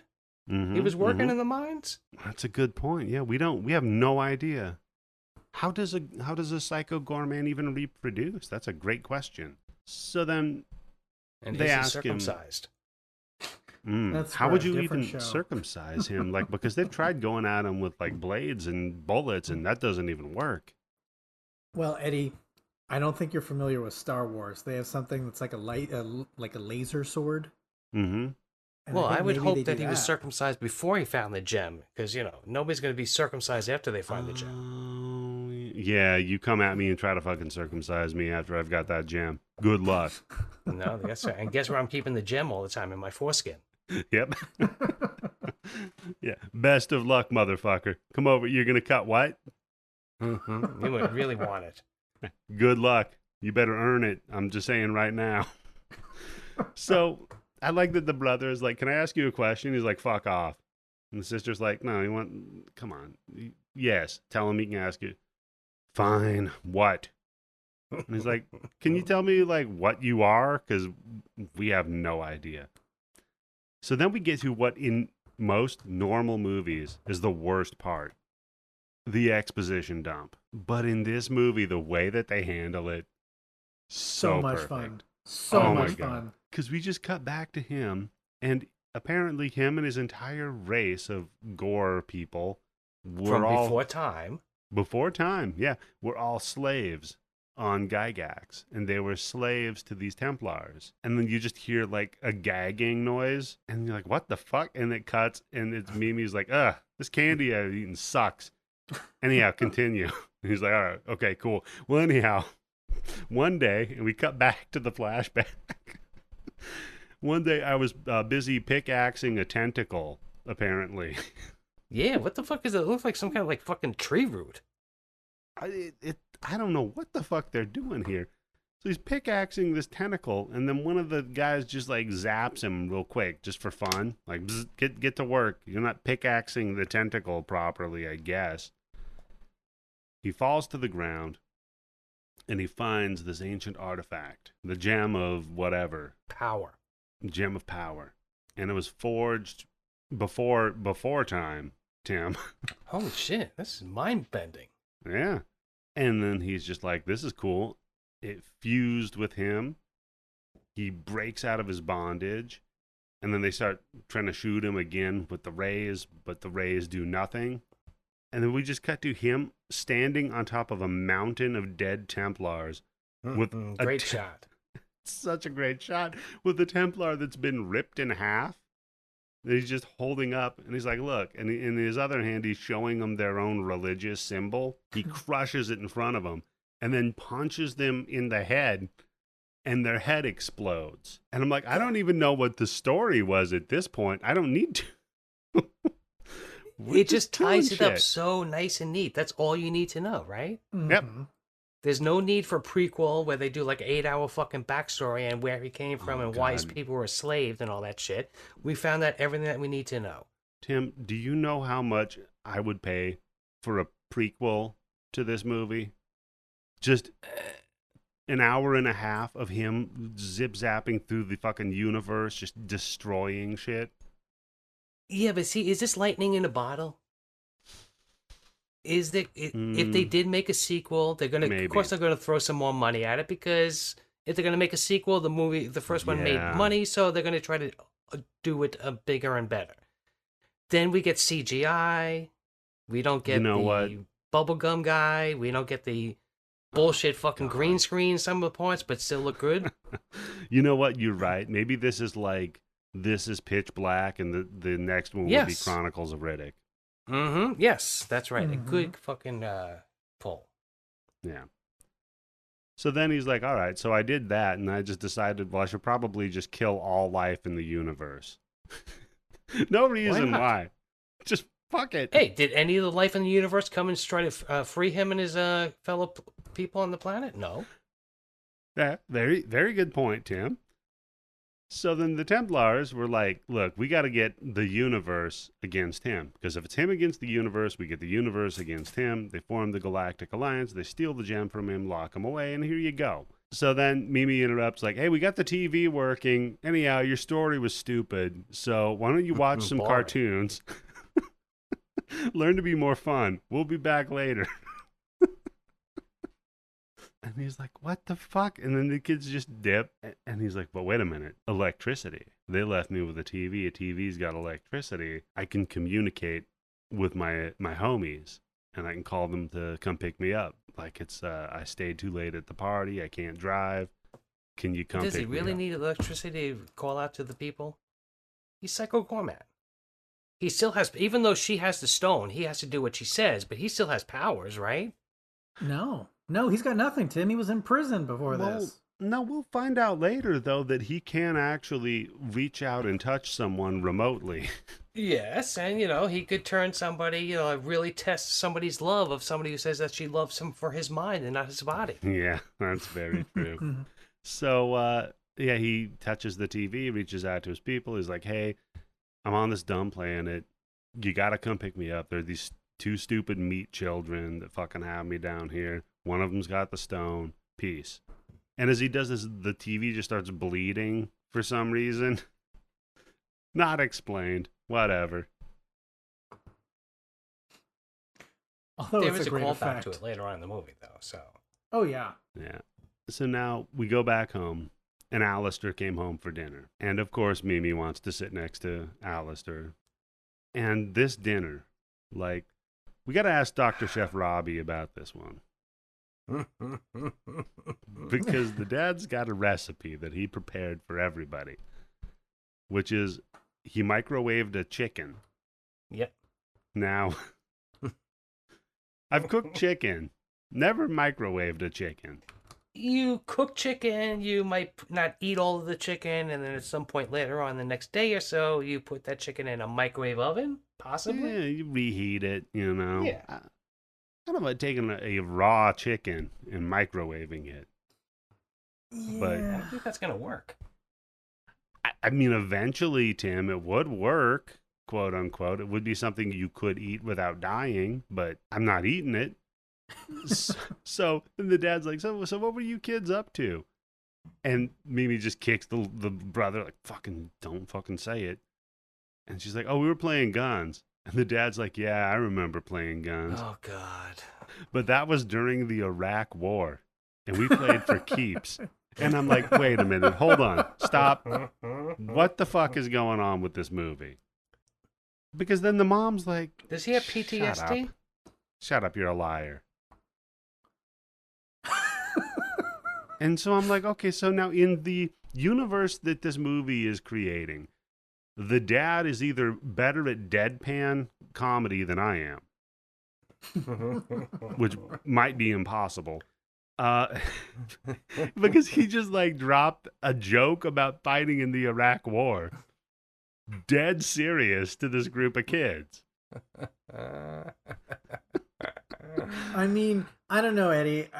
I know that you've got two children, and I know that at some point they're going to be old enough to where their friends are going to come over for dinner. And yeah, aren't you going to fuck with those kids? Come on. Yeah, you're going to in the funny way, in the good way. Them. Yeah, and just to see what happens, you're going to just say something and be absolutely fucking serious, and they're not going to. So, I haven't told the story on the podcast yet, but there was a time that I convinced an entire elementary school that they should not eat hot dogs, because they were made with worms. Now, I was in elementary school at the time, and being a curious young lad, I was reading the ingredients to hot dogs at home. And one of them is a preservative that is called earthobate, right? So me doing reverse portmanteau on it, I decided, well, it comes from the earth, and people use it as bait, earthobate. This is a way that they're hiding that they're putting worms in the hot dogs. I knew this was not true because I made it up in my fucking dumb brain as a child. But I figured, I wonder if I could convince my friends that it's Eartho bait. So it comes around to Weenie Wrap Day at school, and we're all eating our Weenie Wraps, which is a hot dog that's baked in some weird bread. And yes, that's right, because they don't trust you to eat the bread. Yeah, exactly. So I just tell my friend, I'm like, hey, these are made with worms in them. He's like, what?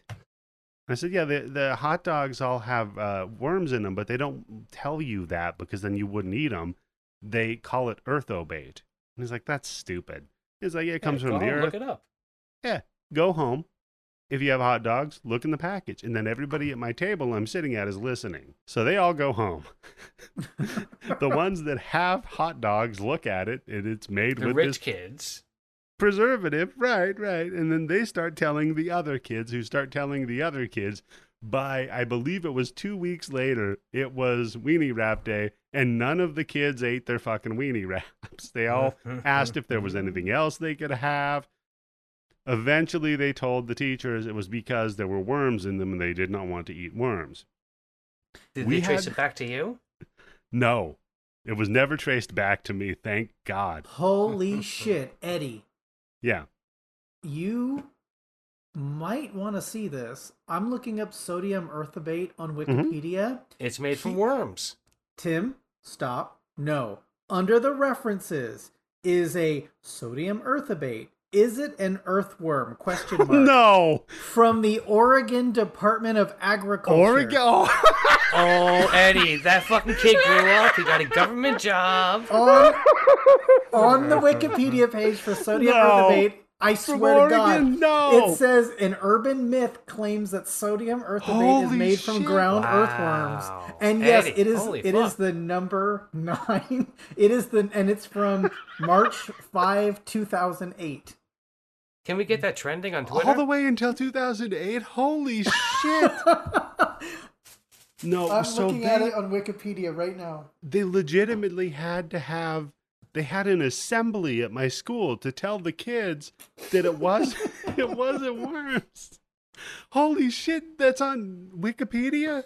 Yeah, go on there right now. It's reference number 9 under sodium earthobate. I'm trying to conduct a podcast with some sort of professionalism right now, but at the same point, though, you have to understand that my entire body is vibrating right now because of the chaos that I have sown in this universe. This is my point, Tim. This is why I was placed here. Yeah, hey, look, you left your mark. Wow. That is just you started an urban myth. Yep. So anyhow, yeah, Dad lies about being in the Iraq War, and Luke's like, "Yeah, that's cool. I'm gonna get out of here. I want to go play video games." Mimi's like, "That's cool. I want to throw balls at you, Luke." Hey, Alistair, do you want to come out and throw balls at Luke with me? And Alistair's like, "No, I think I want to go play video games instead." And besides, I got this really burning question I want to ask him all by ourselves, because what would you have use of a bag of pubes for? I can't wait to find that out. Yeah. So they go off to play video games. Mimi's feeling dejected. She goes outside, and she's sitting on the swing. And yeah, Tim, their conversation about like somebody sold somebody a bag of their pubes. Somebody sold it, right? Somebody paid somebody else. There's a market for this. I mean, look, patreon.com/bloody bits. If you want a bag of pubes, I'll sell them to you. I can get you a bag of pubes. That's not a problem. No, wait a minute. Hold on. Is that by the pound? I wonder if that's not a reference, because remember in the late 90s, which they're playing Nintendo 64, so it's got to be at least the late 90s. So there was that South Park episode about selling pubes. Scott Tenorman, one of the best episodes. Yeah. So yeah, that's the... Thanks for bringing that up, Charles. This was its 90s reference, is because one of them referred to beating a game that's not a real game, but it was name of game space 64. So it was a Nintendo 64 game, but they couldn't say the name of the official licensed game. Yes, he said something blank game 64. Yeah, and then the game they were playing on there looked like a shitty N64 game. But yeah, maybe Scott Tenorman Must Die, one of the best episodes of South Park. He makes him meet his own parents. It's perfect. So she's outside, and she's like pissed. She's like, God damn it, no one to play with. And she sees the stone. She's like, I got an idea. And all of a sudden, PG comes walking up. And PG is there just to play ball with Mimi, but apparently that just means Mimi throws the ball and hits PG with it in the stomach. Like that's what's fun, yes. Like a crazy person. Yeah. Not like catch, just hitting him with it repeatedly. And he says, oh, and speaking of Earth Obeyed, he says, wow, this reminds me of learning worm torture. And wow, nice callback. Holy shit. And Mimi's like, look, I don't care about your stupid worm torture unless it can make Alistair less of a dumbass. PG's like, well, now I did once help a warlock seduce a dark moon princess. I did that with my black magic, and I could do it again if you want. And she's like, well, is it going to make him want to, play ball with me and throw balls at stupid? And just then, Alistair and Luke are walking off. She's like, you know what? Fuck it. Do it. PG's like, all right, done. Does the little zombie nod thing real quick.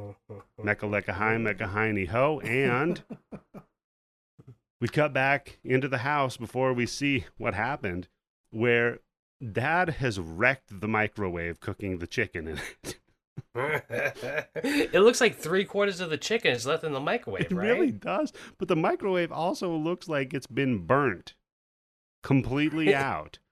And the mom's like, what the fuck did you do? And he says, he put in aluminum foil to cook it faster. Yeah, that's true. It retains the juice, Tim. He says, what did I do? I cooked a real meal. You're welcome, by the way. Oh, God. Oh, God.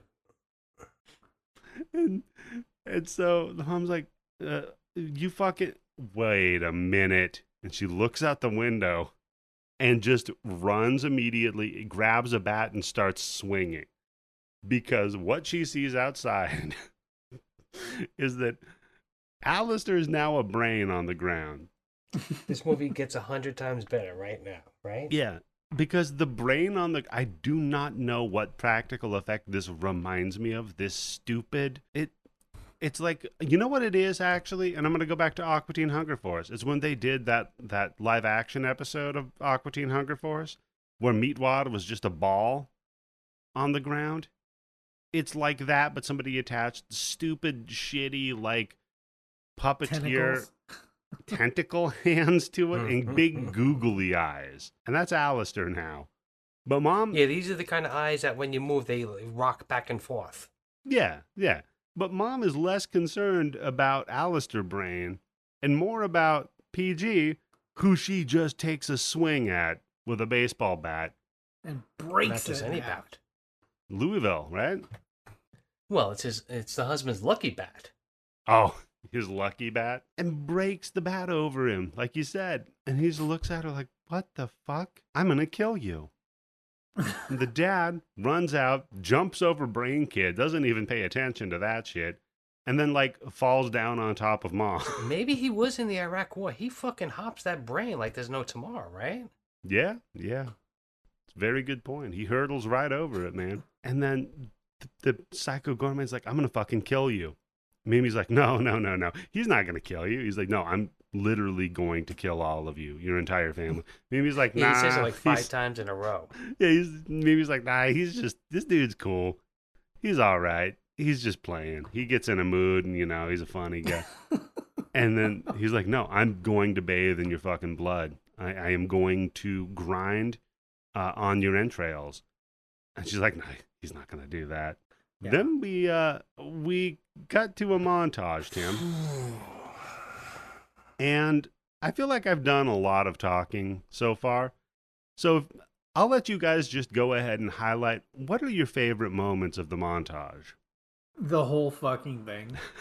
Yes, this is maybe the best montage ever in a fucking movie, right? Mm-hmm. Okay. It's just so much fun. Like it once again, it sets the tone for just how funny and ridiculous this movie can be. And in other parts, you're just kind of like, I thought this was a horror movie. Like, what is this? It works fucking perfectly, though. It's a Oh, perfect yeah. balancing act between doing a fucking comedy montage with a makeover of Psycho Goreman to people getting their fucking heads exploded and fucking dismembered fucking heads all over the place every time you look around. Yeah, nice Halloween costume. Boom. You know, it's just Blows it's up so a child. Another Yep. dead child. That's two. That's Yep. two dead kids right there for Tim. That's it. 2 for Tim. That's the rule. Yep, that's why I recommended this movie. So they're singing Rebel Yell, but it's frig off, frig yourself, right? Mm-hmm. Then I've got, of course, Was the that dress Rebel up. Yell? It sounded like Rebel Yell. And the but dad's on drums. No, the dad's not on drums. I thought Psycho's the dad on was, drums, man. Psycho I thought Goreman the is on dad drums. was in the band. No, by this time she kicked him out of the band like 8 times. Yeah. No, Psycho Goreman's on the drums. The brain is on the keyboard. And I do love, that's the other moment that I have, is when they're doing Psycho Goreman's dress-up montage. The brain also has a dress-up montage where they put a stupid come on, little can't hat leave him on. out. Yeah. No. It's insane. And then we're messing with Dad after that fact. Like, there's a box of Girl Scout cookies that he opens up, and he's like eating the cookies like a weird, like if a dog got into food it wasn't supposed to, and then Psycho Goreman's hand reaches up and just starts choking him like with magic Through the container. Through He the goes through a container. dimensional portal to come out the other end and choke Yeah. him. And then they like laser speed a dodgeball through the house that wrecks Dad's TV, and that's when you know shit's up. See, and again, here's why I think he might have been in the Iraq War, because this is where he loses his shit, right? He just curls up into a little ball. It's like, oh, fuck, oh, fuck, oh, fuck. And That's starts crying. PTSD. Yes. And then at the end of this montage, you know, you work up an appetite. So they head down to Dairy Queen, get themselves a nice burger basket. And PG just unhinges his jaw and ram jams, like breaks the plate into his mouth. And rather Yeah, I than think he gets more plate in his mouth than he does food. he really does. It's very unseemly. That's a very good point. And by the way, they're doing all of this in public, by the way. This brain walking around, Psycho Goreman walking around. This is all just... What outfit does he have Fine. on now? Is this one where he has the white shirt, like the little cowboy hat on? Yeah, that's his best outfit, by the way. The cowboy outfit. I think so, yes. That Yeah. that really speaks to me when he wears that. I can see it. Yep. It works. It works. You're like, who's that guy? It's just a I cowboy. don't know. I'm partial to his Dr. Alan Grant outfit, where he's got the blue denim shirt. You notice that? Oh, He's got the blue denim shirt. He's got the it is red Canada, Charlie, neckerchief. so of course I got to get that blue denim shirt in. But he's wearing khaki pants, Tim. Yeah, that's true. He does have a Grant fucking outfit going on, but I don't know. The cowboy outfit works for me. There's something about the cut for him. I think it frames him well. Mm-hmm. So while you should be disgusted by the snake eating, Luke's like, "Hey, this is cool. I wish I could eat like that." I'm like, "Are you all right, Luke?"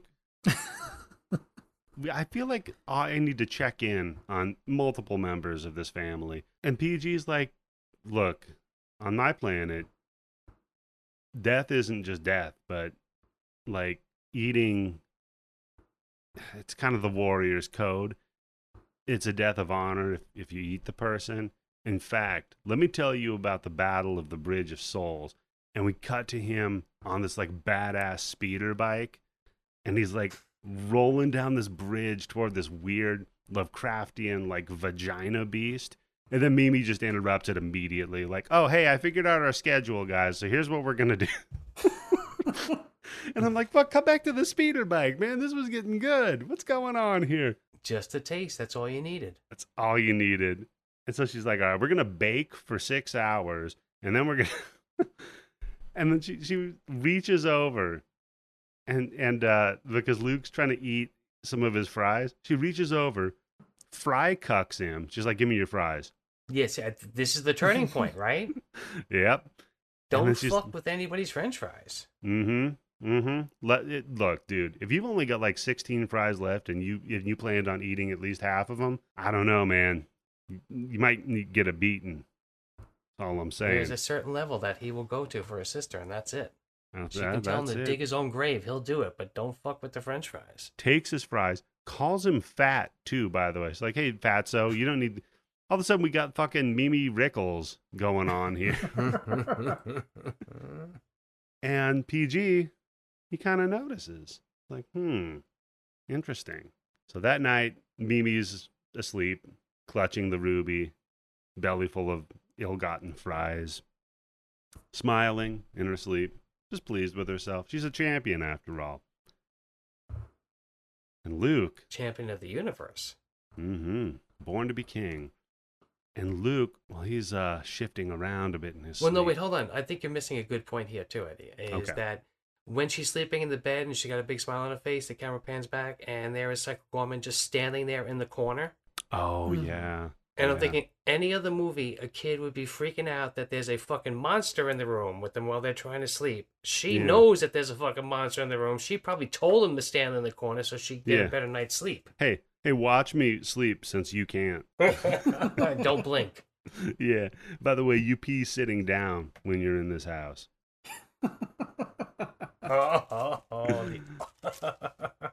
Between stealing the French fries and telling Psycho Goreman to sit down to pee. That's it. Yeah.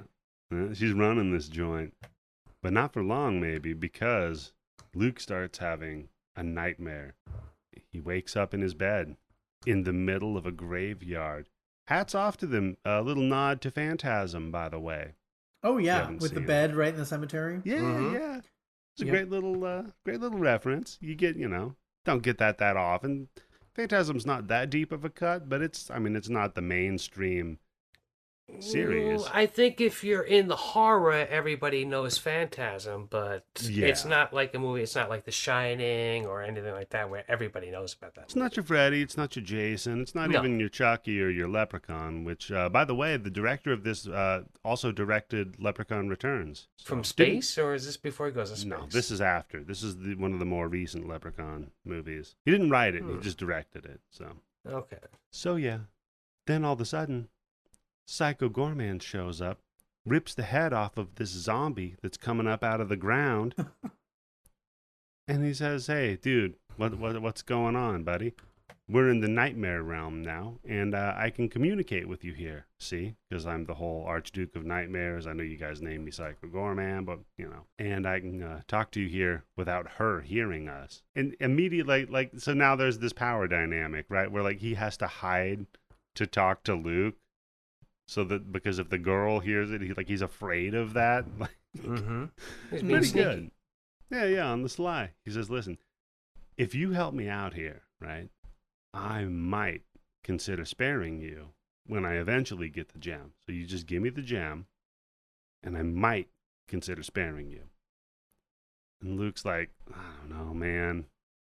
I can't betray Mimi, but she is a psychopath." And Psycho Goreman's like, "Look, she would not spare you, right? If she's been trying to kill him since the beginning of the fucking movie." Yeah, she's got a ball, by the way, that we didn't bring up to begin with. Oh, that's right, the Luke Kill ball, or whatever the Luke Killer ball, which is just a ball that she's stuck there's the head of a tack hammer in it. It's got a gigantic screw. It looks like a fucking box cutter. Yeah, it's got a box cutter and shit. She made a device specifically to kill her brother with, and she carries it with her wherever she goes. And she named it. Yeah, she named it the Luke Killer. These should be what are they called? Oh, red flags. Yeah, that's one of those abusing animals, starting fires, creating. Maybe she killed Grandma. Oh, and that's why they had to bury her in the backyard. Holy shit. And that's why everybody's afraid of her, because they know. They just can't pin it on her.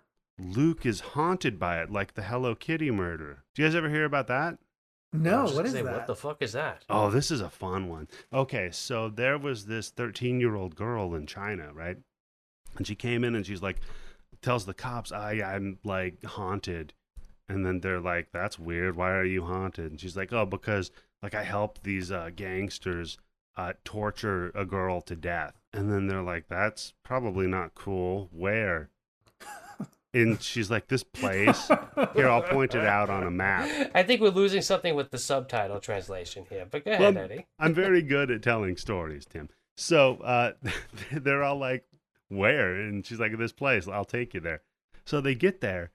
They open the door to this apartment. And it fucking reeks in this apartment. Not where she's staying. This is a different apartment. And it fucking reeks. And they're like, this sucks. This place smells like a dead thing. And she's like, yeah, like I said, we tortured this girl to death. And they're like, cool. They look around and they see the head of a Hello Kitty plush animal in it. And that's about it. And they're like, that's weird. We should probably like look at this because it might be a clue or something. Could be a clue, yes. They Because get it's it. the only Hello Kitty in all of China, so it's probably important. It's probably a knockoff, I would say. If it's in China, it's a knockoff Hello Kitty. It's like a welcome feline. It's not a Hello Kitty. So they get the welcome feline, and they're like, the stitching on it's not great. They open the stitching up, and there's a skull inside of it. The people that just tortured and killed this broad just decided, like, it would probably be funny, you know, if we just took her head and stitched it inside of this Hello Kitty head. Wow. And they never really found the rest of her body. And the girl's like completely severely fucked up in her brain. So yeah, that's the Hello Kitty killing. And there's a really good description of all the torture they do to the girl. You could look that up too. So. Damn. Wow. Holy shit. Yeah. So I'm thinking like Mimi's family is traumatized and maybe Luke is haunted by what Mimi did to Grandma, and that's why he keeps bringing it up, you know? Jesus Christ. She killed her with the fucking grandma kill ball. Yeah. Oh, shit. They had to bury the Grandma kill ball. Now they're playing crazy ball. That's what keeps her preoccupied, is making up all these bullshit rules for this game so that she doesn't actually kill Luke with the Luke kill ball. Yeah, this little girl, she'd be, if they ever redid that Twilight Zone episode with Billy Mumsy, where he sends everybody to the cornfield. Yeah. She would be a perfect fucking replacement for him. Well, She could be his granddaughter. It would have been done in 5 minutes because she would have just sent everybody to the cornfield immediately. That's true, yes. And then, yeah, she'd be done with it. Like, so, yeah, Mimi the psychopath. We can't betray her, but she'd never spare him.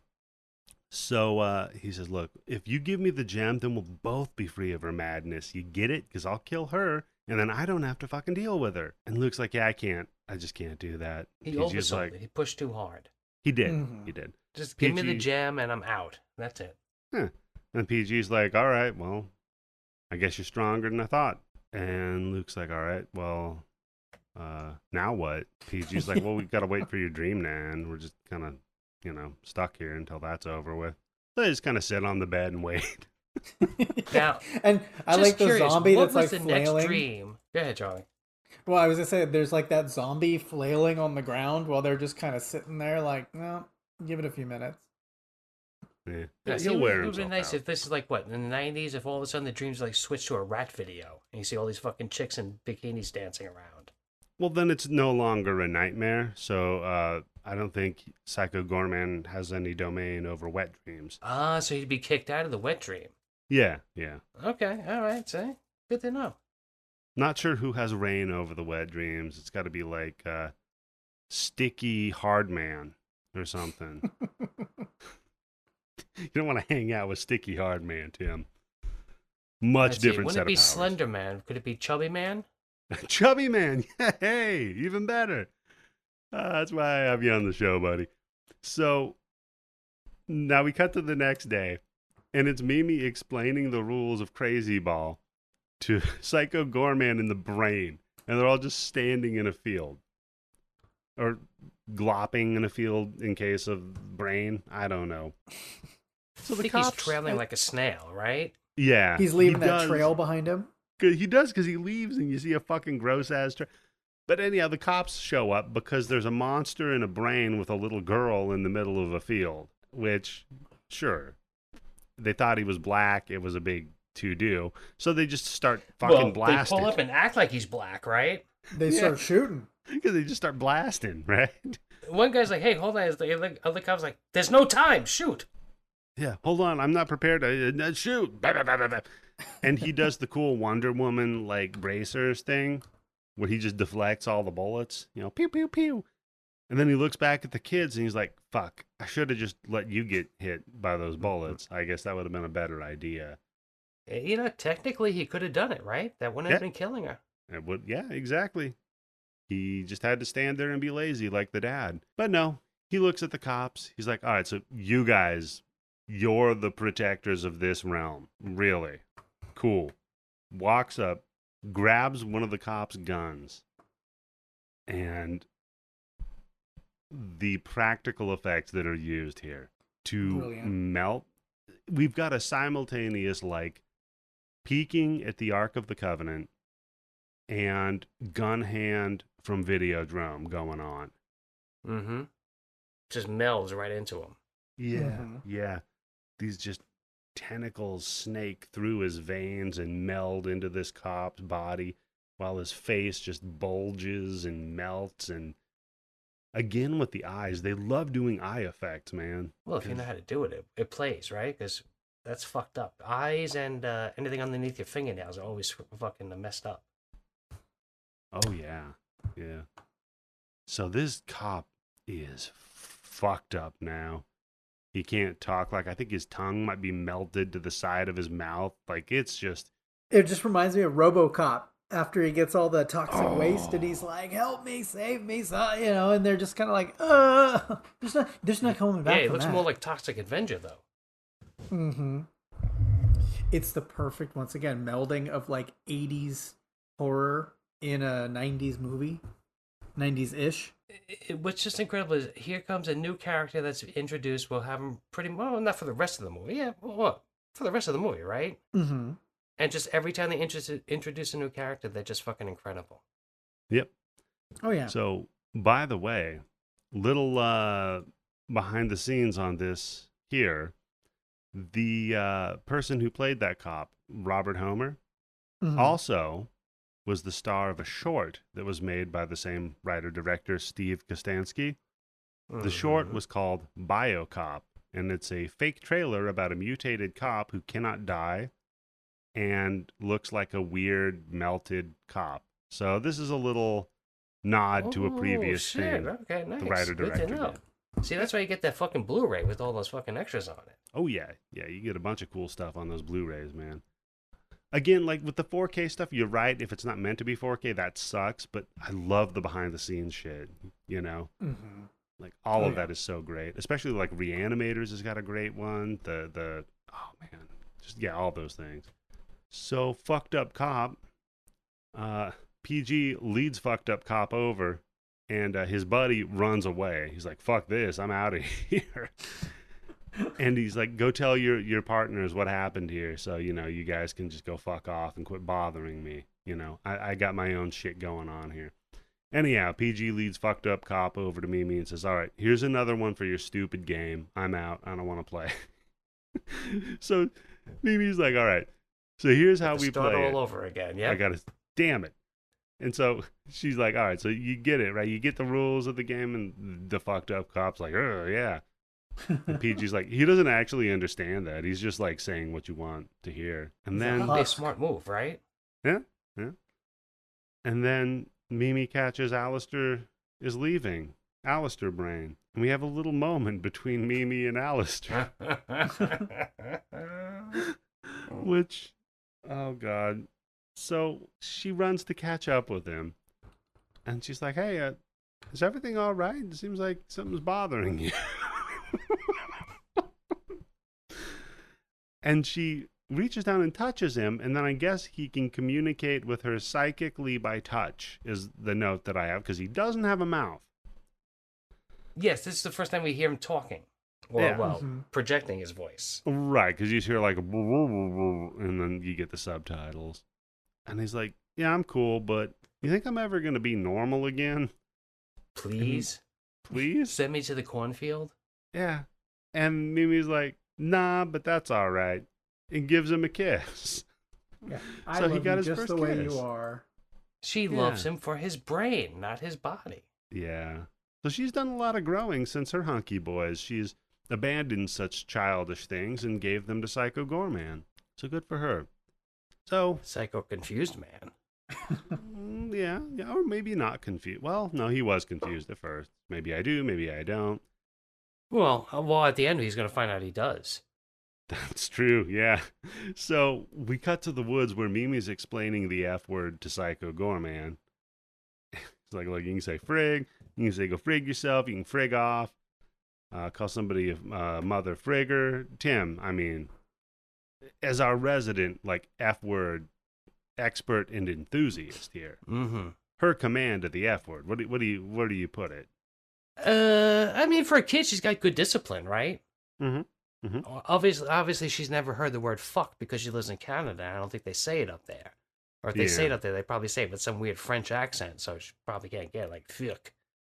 Yeah. Oh, if only this was not... This is one thing. Almost better than kids dying in movies is kids cussing in movies. Fucking yeah, A. but again, this plays.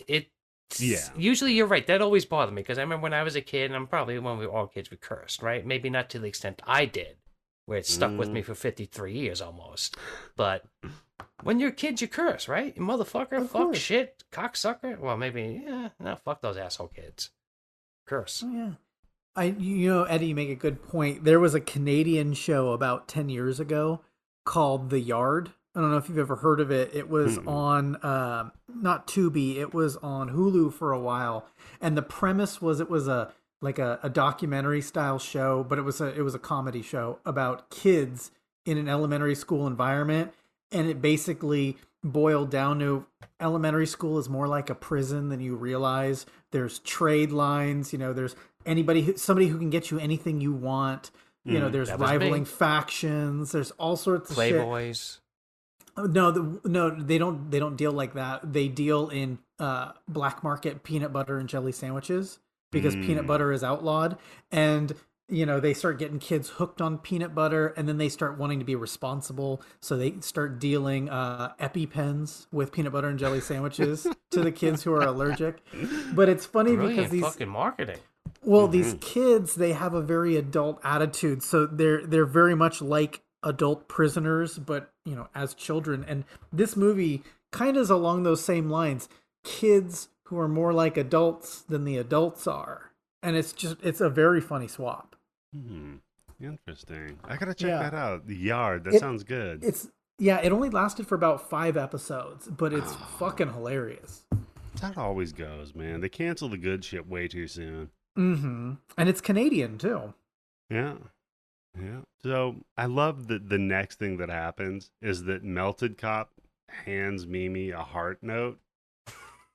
And she opens it up and it just says, "Kill me, please. Yes, no." And she's got to circle one, For all his herky-jerky movement, he really fucking printed that nicely, right? Yeah, that's a good point. It's better than my fucking handwriting.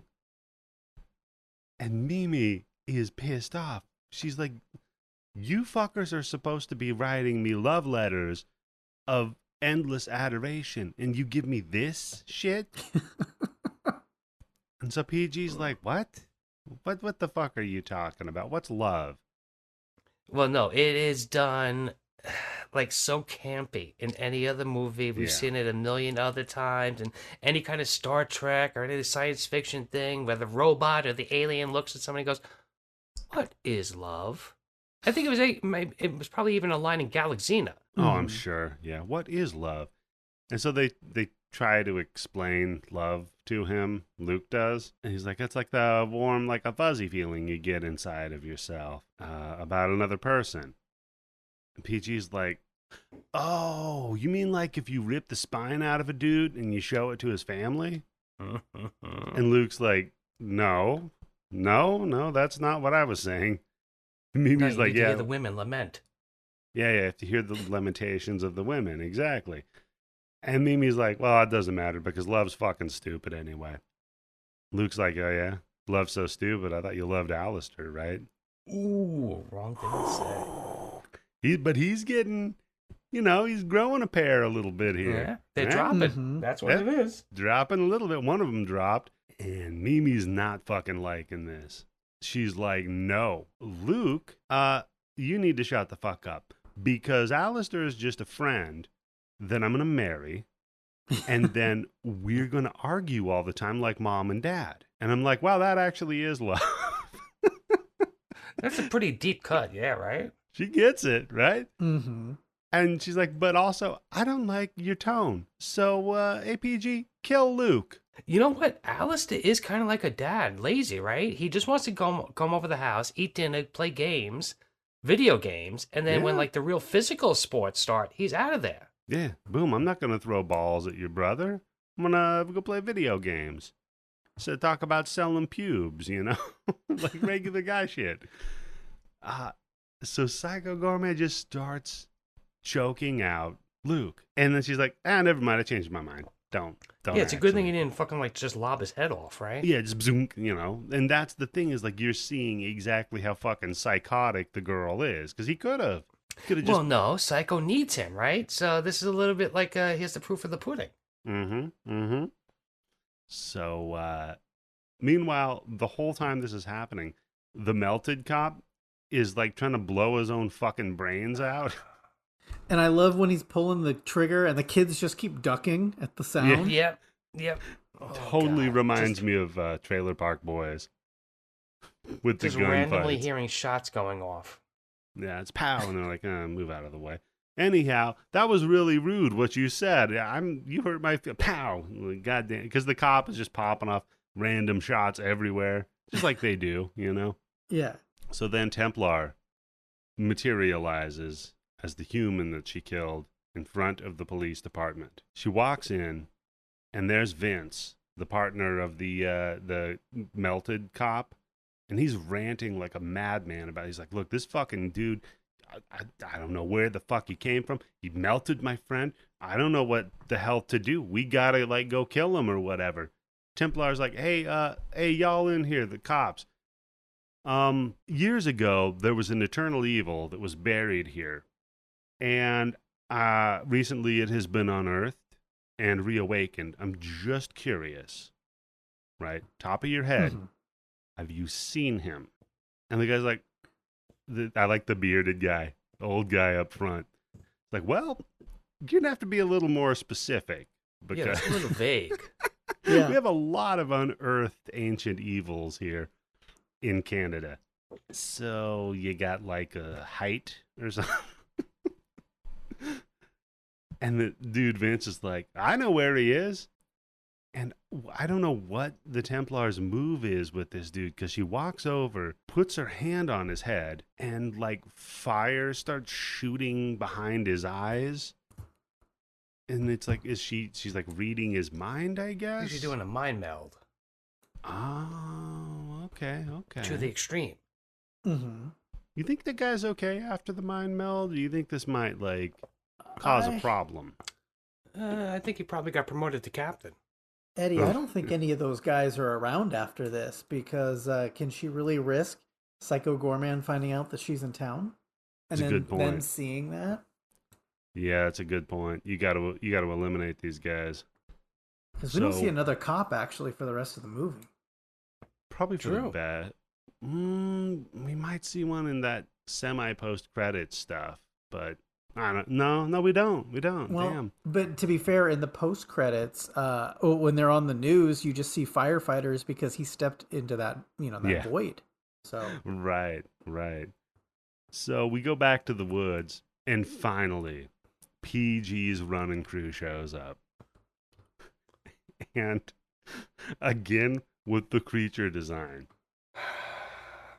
Which one's your favorite? I mean, all of them.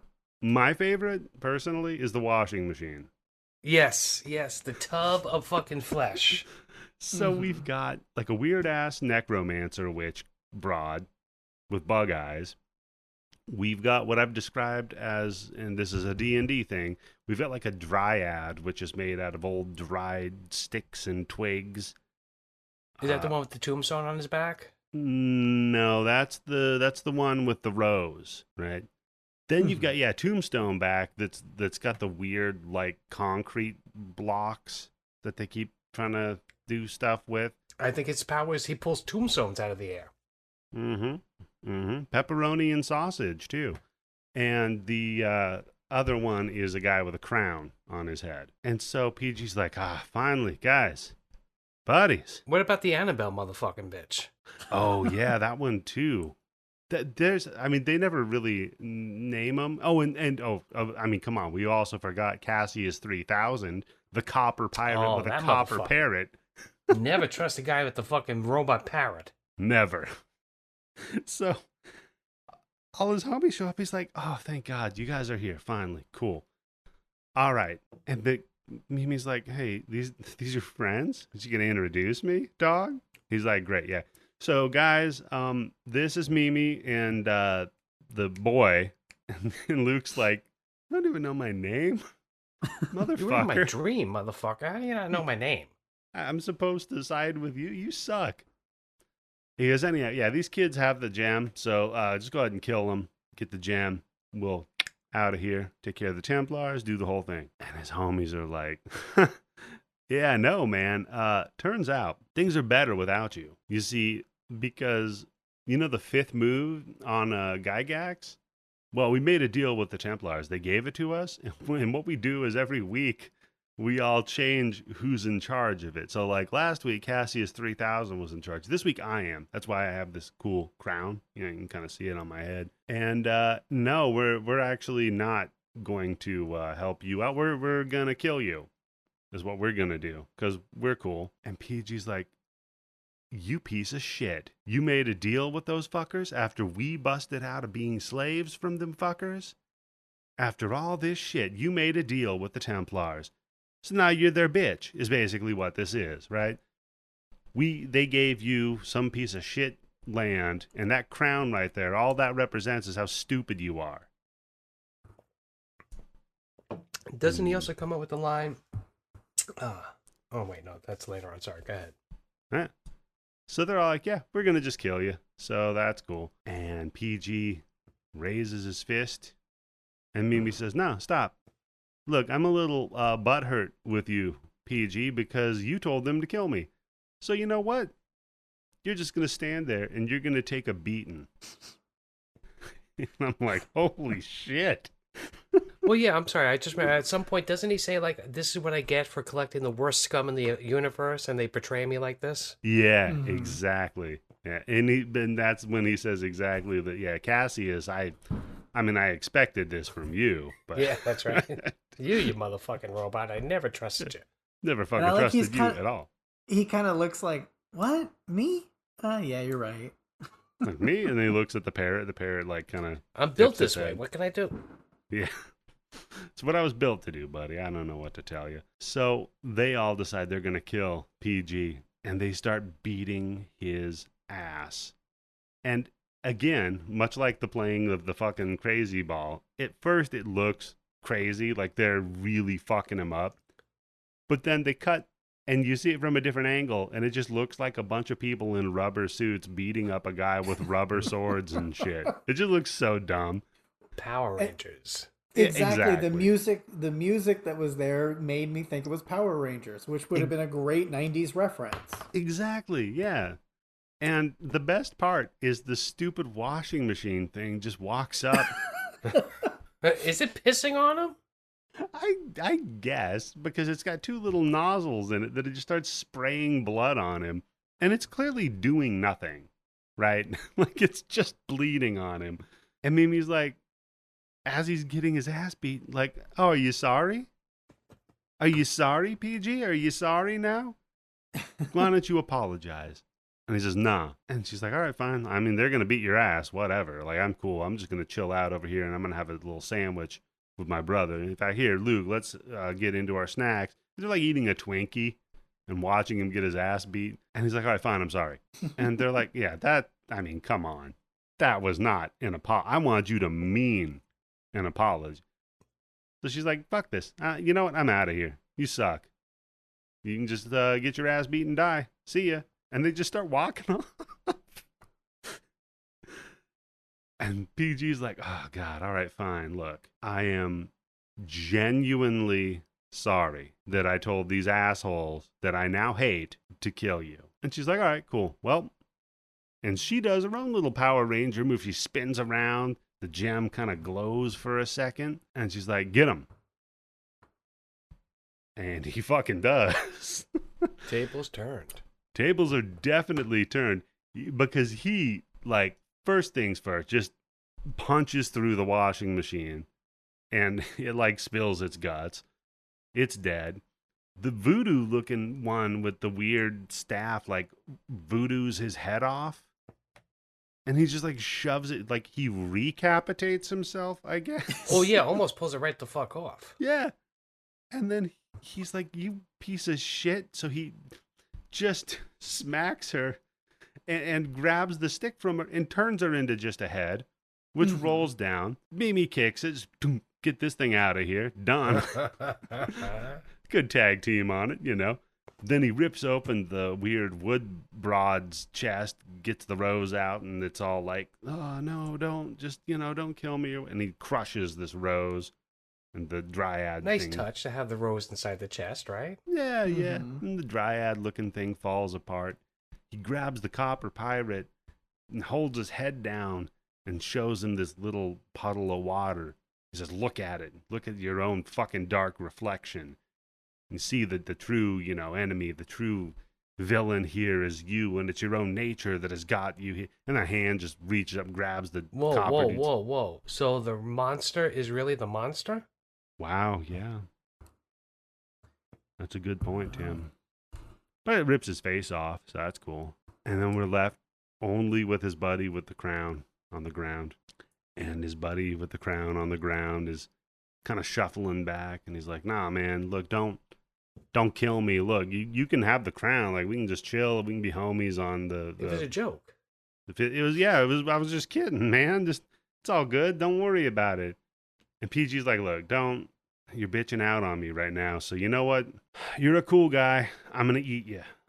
You deserve a warrior's death. Yeah. And I love how quickly he goes, wait, no, not that. Like, whoa, wait a minute. And all of a sudden you get the sense of this whole warrior's death thing. This might just be Psycho Goreman's thing. I don't know if this is any culture's thing except for him. Well, I think this is something he invented himself. And this is something he just tells himself to feel better at night. I don't know. I mean, haven't you ever heard of like some of these like warriors throughout history or like generals who are like all about getting in the shit?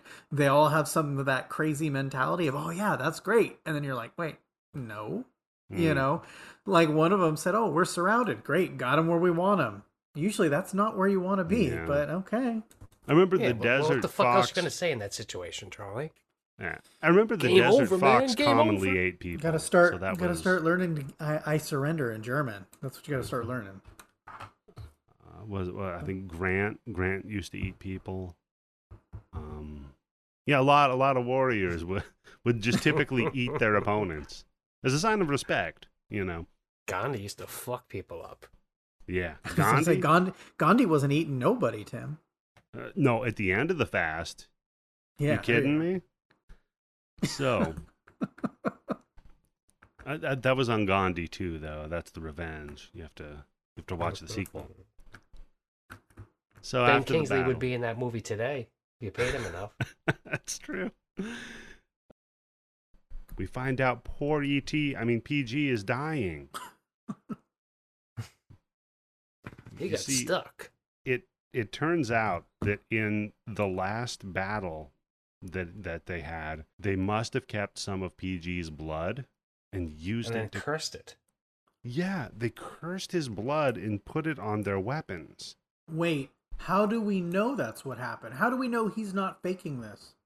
Ooh, good question. The long game. Okay, I like it. I mean, we've seen him do it before when he just refused to respond to the girl. Yeah, and he did try to grab it out of her hands a couple of times, right? So he's not above anything. Yeah, he came close a couple of times. But that's cool, because we go back home to Dad, and he's got a new TV. He's chilling. Mom comes in. He's like, hey. Such a great exchange. He's like, hey, sweetie, I'm going to have to take a few weeks off of work. because of the hand that I hurt in the first act of this movie. And presumably weeks ago. So you're going to need to take a few extra shifts at the pharmacy to help pay off the TV. That's the fucking kicker. That's the fucking kicker. To help pay off my new TV. I love this dude. And she says, "Look, you lazy shit." No. With so much disdain. No. I'm fucking not going to because you're late. And he does not want to hear that. Lazy? How dare you? How dare you call me lazy? And she says, "Great. What do you do?" Well, no, hold on. You yes. Part. Okay, go ahead, Tim. Go ahead, Charlie, do it. How he said, "My parents called me lazy, my teachers called me lazy, but you, I never expected you to call me that." And I love it because he's such a piece of shit who refuses to take responsibility for himself. Yeah. Well, that's why he hates the word so much, because he's heard it his whole life, right? Yeah. Yes. Stalker, that's just a made-up word the police use. So, it's like... And then one of the best smash cuts I've seen in a movie. We cut to him in the bathroom having a fantasy, "I'll tell you who was never boss" argument. Oh, yeah, he's on a rant. He's like, "I never fucking do anything. I'll tell you who never fucking does anything because me, here's something you don't." And he's just going over his entire... I have a BA in what did he say? In English literature. Yeah, a BA in English lit. How lazy you got to be to get that, huh? And then... sit around and read books. Yeah, the laziest degree. So he's having this fucking fantasy argument on the toilet, and meanwhile he just sees this little speck of light just moving in. A little Tinkerbell, right? Yeah, little Tinkerbell moves up in front of him. He's like, "What the? Wait a minute. Yeah, and by the way, I'm not lazy. I deserve that tea." What the? And he kind of reaches out to poke it, and then it pops up this giant hologram skull of Psycho Goreman. And he's just like, find me, or you will all die." And the dad's like, "Oh, shit!" Falls off of the toilet. The skull thing vanishes. He's like, "Fuck. Oh, God." He's like, "But, wait, where are you?" And then the skull just pops back up, and it's like, "Look, man, I'm out at, like, the intersection of Duke and 45th, and then it vanishes." And he's like, Fuck, how do I get to that intersection? And he's like, "Look, man." He pops back up. "All right, look, you get out in your car. You're going to go down a ways. You take a right at the Flying J. Once you're there, you go down about another 13 miles. You're going to see old Bill's truck stop over there. You go past that a ways, but like a ways, you're going to go over a bump and then a bigger bump, and it's there." And then he vanished. This is before GPS, so it was a pain in the ass to get directions. That's true. But to the credit of the dad, like, he asked for directions, he got it, and he shows up. And he remembers it. Yeah, because we just cut to him in the truck, and they're loading old Psycho Goreman in the back seat, or in the back of the truck, which is awesome. Because... And he asks him, after he puts him in the truck, he goes, "Am I lazy?" Yeah. He's like, do you think I'm Psycho, lazy? do you think I'm lazy? Psycho's like, "I don't want to talk right now." And then Mimi's like, "Look, I got to load my wagon in, Psycho. Can you, like, scoot over a little bit? I know you're dying. I know literally the reason that we're here is to rescue you from dying. But, look, I got to put my wagon in here, man. So can you just, like, squeeze a cheek out the way?" Cool. And then they just, like, bump the wagon into him. Thunk. All right, good to go. Pack up, drive off. And then we see somebody from that battle made it, though, Tim. Thank God. Used all of her strength, right? Mm-hmm. Everything that she could. The beheaded witchmaster. Worked her way out of the woods as she got her head kicked into. Yep. Got on the fucking highway and started heading in the right direction, by the way, too. Yeah, yeah. Going the right way on the highway. And then they just run her over. Just plop. Don't even know she's there. Cool. But again, it's such a great fucking joke. Of course, yeah. With the head being rolled over, that's funny. Yeah, it's great. So then we go home, where Mom is having a conversation with the Templar, and they roll up. The girl's like, "Who the fuck is that? Who's that skirt?" Who's the skirt?" Yeah. Oh, I love it. Skirt. That's up there with broad, man. One of my favorite terms. Who's the skirt? Yeah, and she was wearing a fucking pantsuit too. That made no sense, but Well, I don't know. It's just the way she rolls, buddy. So the Templar's like, "Look, get the kids away from that thing, racist." Is she though? Because she's black. Well, that's true, but I think that in the fiction, the Templars are the dominant race over whatever PG is. So, I don't know. I need to learn more about critical race theory, I think. If only they taught that in school. Oh, no. That will never be taught on our podcast at all. I think there's a law that's just got passed. I think critical race theory is when you talk about all the races and you criticize them. You're like, no, well... I think what critical race theory is just a way to find out who's racist by who's complaining about it. That's a very good point. You just say, we're going to teach critical race theory. Fuck that. Do you even know what it is? No. Yes, you. Done. You, get out of here. That's a very good point, Tim. Oh, God. So, yeah. And then PG's just like, all right, drop the act there, sweet tits. Show these humans your real face. You know, the face that's going to be enslaving them into eternal servitude. And well, the yeah, dad, because whenever you get a fucking religious zealot takeover, guess what happens? Yeah, and the dad pops off. He's like, hey, endless servitude. That sounds like being married to Susan. Oh, man. Dad's got jokes, man.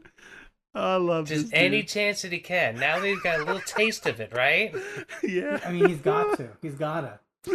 Tim, you wouldn't throw one out like that. That's a good one. It is a good one. It's one of those things where it's worth putting up with like the silent treatment for a day or two, getting the cold shoulder, sleeping together in the bed. It's just too good of an opportunity to pass up. Pretty good. It's pretty good timing. So Mimi's like, all right, here's the deal. I got a plan. Luke, you go out there, you beat the shit out of the Templar. PG's like, nah, she will end you. And Luke's like, yeah, I don't think I'm going to do that. And Mimi's like, all right, bitch, go out there and beat the Templar's ass. And he's like, no, you know what? For once, I'm fucking standing up for myself. I'm out of here. And Luke dips out and sides with Mom and the Templar. And he's like, look. Little mama's boy. Yeah, I stood up for myself. Mommy, dearest. And so the mom, Susan's like, all right, so Dad, here's the deal. All you got to do today is your favorite thing. Just be lazy. You lazy motherfucker. There's the laziest thing you could ever do in your life. Just lazy your way out of that fucking car. Just lazy out of the car. Go sit in your recliner, pop on your Xbox, play a little Subnautica, maybe have a couple edibles or something. Just chill. Don't worry. He's doing edibles this whole movie. That's why he's like that. Don't worry about editing the podcast. You'll get around to it. You'll get to it. It doesn't have to be out until Tuesday. And you've been killing it lately. You know, the last episode, the Candace Files one, was a good one. Had a lot of fun. Yes, it was. Yeah. Just don't worry. We solved the Mothman mystery. And so Dad's like, hey, you want to see how lazy I am? Check this out. And then he just drives off. Like,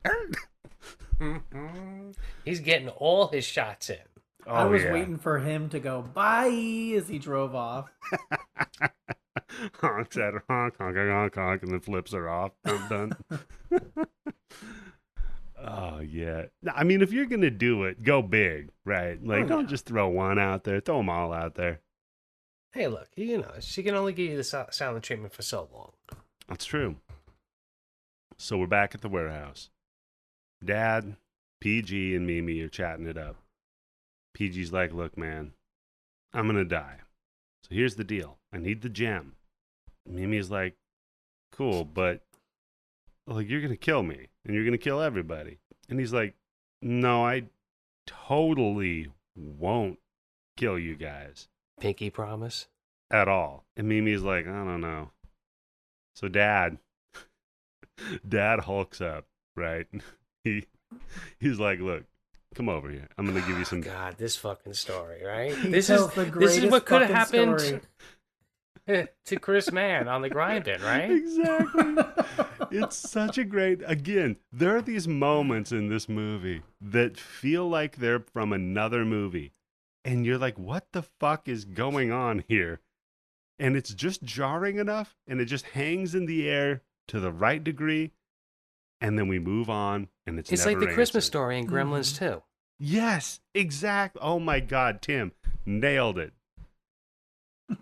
So Dad pulls her aside. He's like, look, I'm stupid, right? And I'm lazy, but I do have some dad smarts.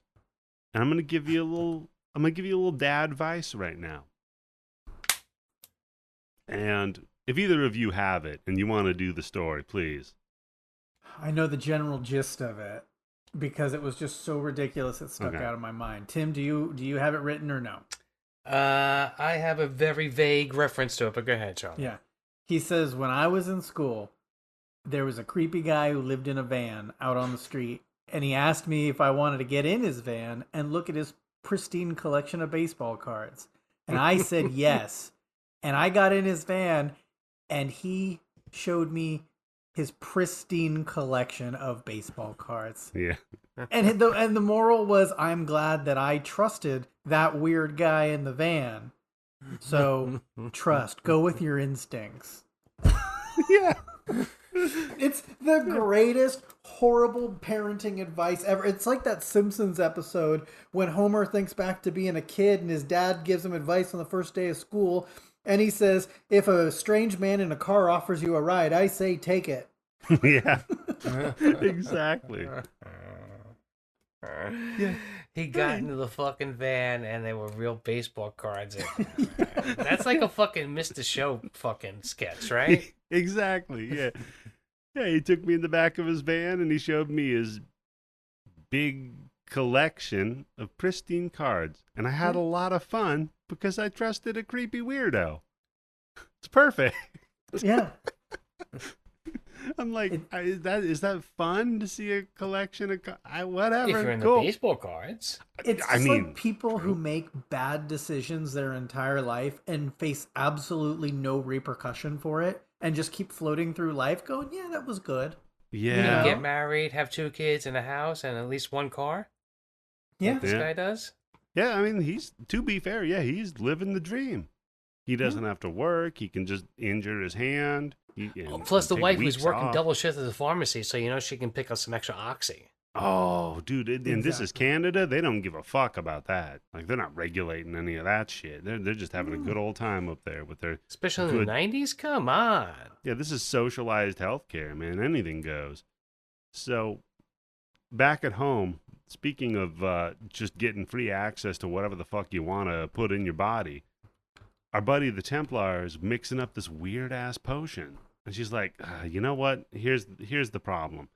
I let that fucker live because I wanted him to suffer forever. And I'm not going to make that mistake again. Hold on, I'm a little uncomfortable here.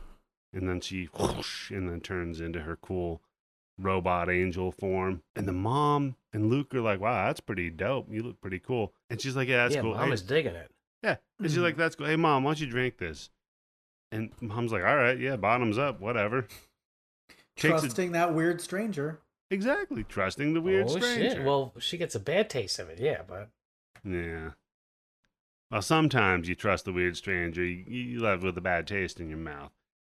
Well, see, here's the thing is, trust the weird stranger with the baseball cards, don't trust the weird stranger with religion. Yeah, with religion. Or the one asking you to drink something. Exactly, you're slipping something. Oh, yeah, and a religion? Drink. Oh, my God. Yes. At the very best, it's the blood. Yeah. Yeah. And so she starts gagging on this shit that she drank, and Luke's like, hey, is it gross or something? I'm like, what's wrong? So then now we cut back to the cool Universal Council, and they're just watching Hollow video and eating these bluegills, which just look like somebody dyed a bunch of spaghetti noodles blue. No, they are unbroken noodles. Yes, I was just about to say. I mean, nobody cut them in half. Right. Yeah. Tim Yobo is not in space. They're not primitives. They are advanced. They've mastered faster than light travel. No, Eddie, hold on, because they think they're smarter than they are. Because in the beginning of the movie, when we first see the council, they make a point of saying, like, they can't believe that somebody figured out the code to open it up, that somebody could have the intelligence on the same level that they do. And she just went beep, boop, bop, beep, and opened it up. So I say, they're not as smart as they think they are. Well, she got lucky. So, a broken watch is right twice a day, Tim. But if you break your noodles, if you break your noodles, you're never right. So you don't break them, crack them. Oh, okay. So you crack them without breaking them, Tim. That's a good point. Thank you for delineating. It's a much more satisfying sound between those two things. So Mimi's like, all right, look, I'm at my lowest, right? We're at the end of the second act, so the stakes are as high as possible. I need to go to my office and I need to get some advice. So she goes back into this back room of the warehouse, and there's a, old Jeezy Creasy up on the crucifix, hanging on the wall. Oh, I love this. Mm-hmm. She walks in there and she gets down on her knees, and she's not like really religious. You don't get the idea, Hell and she no, says, there's no way this kid's religious. And she says as much. She's like, look, man, like, I know I'm not really a good person. Like, I've been fucking up. But I really could use one, is all. You know what I'm saying? And maybe you give me one here. Maybe I'll start being a little better, right? Not perfect, because I'm not going to be like you. I can't be perfect, but maybe you give me one, right? Which of these shades do you think I should be wearing? Because the world's about to end. And I got these ones, and I got the... she's like, psych, I'm going to wear the leopard ones. And by the way, I knew it all along. Yeah, I knew it all along. And but what am I talking to you for anymore, by the way? There's a new god in town. It's PG.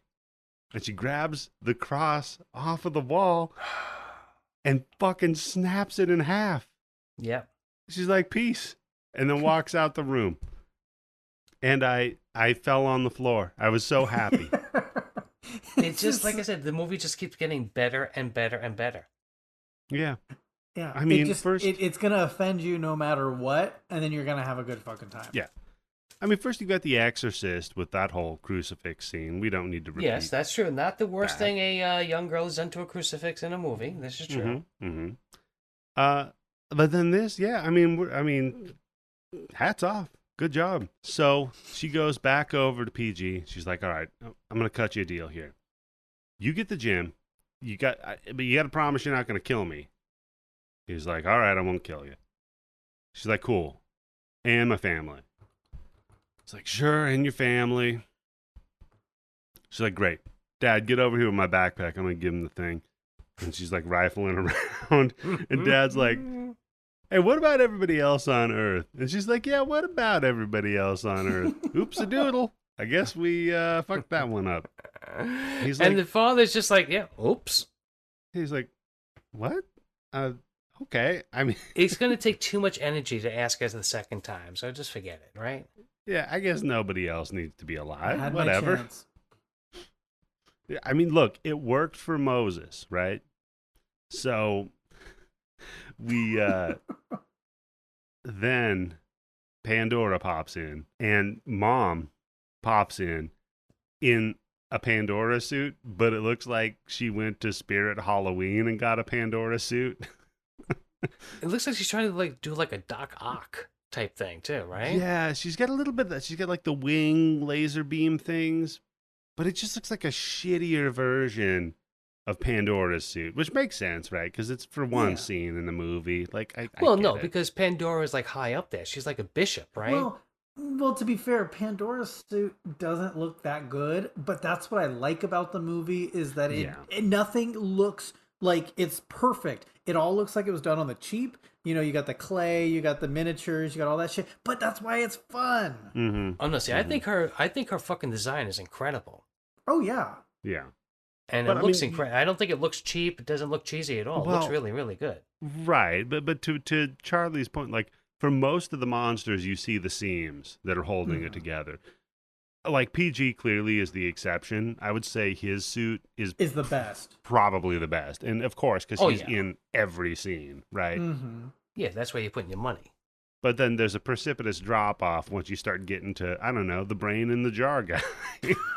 No, What do we that's have left brilliant. over in this Come on, box? Eddie. That's fucking great. That's No, I you're gonna mean- remember that guy for the rest of your life, right? Of course, and here's the thing: is because it comes off as camp. Like the line that they have to do here, and it's so difficult, is Mm-hmm. making it work as cheesy without coming off as insulting or annoying, Yep. Mm-hmm. and they do it. So, I mean, that's the best you can hope for, right? They did Yeah, what they it's set really out to do. a hard fucking line to walk. Yeah, I mean, comedy is already impossible to write. Then you add a musical act into the fucking movie, right? Yeah, and then Just like really, like we don't have enough shit going on. Let's throw a fucking little montage to a fucking video song. and then put that in horror. That's a lot. You're asking a lot. And then throw in retro, cheesy, big dumb rubber suit shit, but make it not look terrible. It's You're it asking works. the impossible here. You know, Yeah. but they get it to happen. They thread that needle for sure. So all of a sudden now, shit is going bad, right? Luke has the gem. He stole it from Mimi. Mimi rushes for Luke. Mom stops her. And Dad is like, I wish I could help, but I'm too damn lazy, I guess. He won't let it go. Yeah. She really hit a sore spot. But to be fair, this actually saves the day because it pisses Mom off and she rushes Dad. Mm-hmm. So then Pandora goes off after Psycho Goreman. Mom is firing lasers at Dad. Like she wants to fucking kill him. Right? Yep. We'll go to therapy if you still want. Oh, yeah. Yeah, exactly. He's like, look, I'll forgive you if you stop right now. Which, I mean, come on, guys. Have we or have we not been in an argument or a disagreement with our significant others, and we all make that mistake of just doing one of those passive aggressive, well, I know it's your fault and I'll forgive you, but I need something from you. You know? You And just how well does that work? Yeah, you just think you Never. got it. You think you Yeah. got the fucking thing on lock, and you do not. Well, what I do. Next thing you know, they're shooting lasers at you. Let me tell you, Yep. when my girlfriend gets mad at me, no shit, I can make her laugh. And the minute she knows that I'm I'm gunning for that, she's like, I'm mad at you. And she walks away. So I will not make her laugh because the minute I do that, it's over. I don't say anything. I just look at her and smile. Well, no, and Charlie, that's a it, win-win. done. Uh-huh. Oh, yeah. Because if you make her laugh, that's it. She's not mad at you anymore and everything's good. And if you don't, she gets up and leaves you alone. I don't know and about you that, just- Tim. I think she's even more mad because she's laughing now. And she's supposed to be angry. Ah, that's right. It's like tickling. Yeah. Yeah. But it's Tim, worth by it. the way, I'm not going to watch that tickling documentary. Watch that fucking tickling No. documentary, man. It goes places. Talk about a fucking rabbit hole with the where it starts, where you think it's going, and where it fucking ends up is just incredible. They're tickling rabbit holes? That's not what they're tickling. Erotic yeah. tickling? I'm good, Tim. Have you seen it, Charlie? No, I haven't, but you have alluded to it a lot. Yeah, it's It on sticks with you, man. it's on the Yobo Gold list. I think somebody else in the Grind Bin Discord was talking about it one time, like 6 months ago. It's not my thing. It's just about this journalist who randomly comes across something on the internet about these teenage boys who are all over 18 years old who get tied up and just being tickled, and that's it. There's no sex or anything else, Like for and it's money? just this website that just sells these clips and makes it. And he wants to get to the bottom of who is making these clips, what's going on with it, and it's just where he ends up is just incredible. So wait, they just get tickled for money? Yes, that's it. Yeah, and it's all like these, and he's trying to interview like all these. He's trying to track down all the guys and none of them want to talk. So they fucking sign like NDAs, and the other one's like, I don't want to say anything about it because you're gonna think it's gay porn, but it's not gay porn. I just got tickled, and that was it. I got $500. It's really an incredible documentary. It's interesting you mentioned that because I watched a documentary, and so this was like 10 years ago or so. It was a Vice documentary back when they were a little bit more like in depth and it wasn't like just like crazy shit. But they went into, it was in London. It was like in Soho, London. They found out that there was like this guy who was paying like teenage boys who were like 18 to 20 money to like stomp on his face. Like that's what he wanted. And if you had like really nasty feet, he wanted you to like rub him all over his face. And it became almost a rite of passage for like these teen boys to just, hey, I need $500. Let me go rub my feet on this guy's face for an hour and I'll get $500. There was no sex. They were all clothed. And yeah, and like it started with like internet videos and they got to the bottom of it and they figured it out. And it basically came out as, yeah, it's this old pervert in the neighborhood. He doesn't really hurt anybody. If you need money, go over there. Just kind of thing. In the face. No, not even kick him. Just he wants you to rub your feet like on his face, and he would lay on the ground. He would do it like in like a parking garage, or he'd come to your house, or you'd go to his house. Wow, that's extra kinky. Doing it outside. Ooh. Yeah, it was like weird shit. And they actually showed some dude. Like, let me tell you, it looked like he walked like 10 miles barefoot before he got to this dude's house, and it was like, holy shit. Yeah, that guy got paid extra. You know what? Yeah. Look, man, they're adults. They're not hurting anybody. I don't give a fuck. Like, yeah. Good on them. You're consenting, and hey, give me money. We're good. Fucking this is a transaction. You need money. That guy needs to have his face dominated by stinky teen feet that are of age. So fuck it. Yeah. All right. So no, this isn't a tickle thing, Tim. What happens is then Mimi has Luke pinned down. And is like, give me the fucking ruby back or I'm going to fucking kill you. And she pulls literally, out because she has the kill ball out, right? the Luke killer. And Luke's like, goddamn, I guess Dad was right, huh? I guess humans really are the monsters. Ooh. Dun, dun, dun. And you're one of them. You're the worst one. The worst, yeah. Then, opposite them, Psycho Goreman, he's got the weird Templar broad, has a gold circle around him, like a smushy thing that she did with the human. Mm-hmm. And Psycho Goreman. Yeah, gonna turn him into a Psycho Cube Man. And he's like, shit, quick thinking.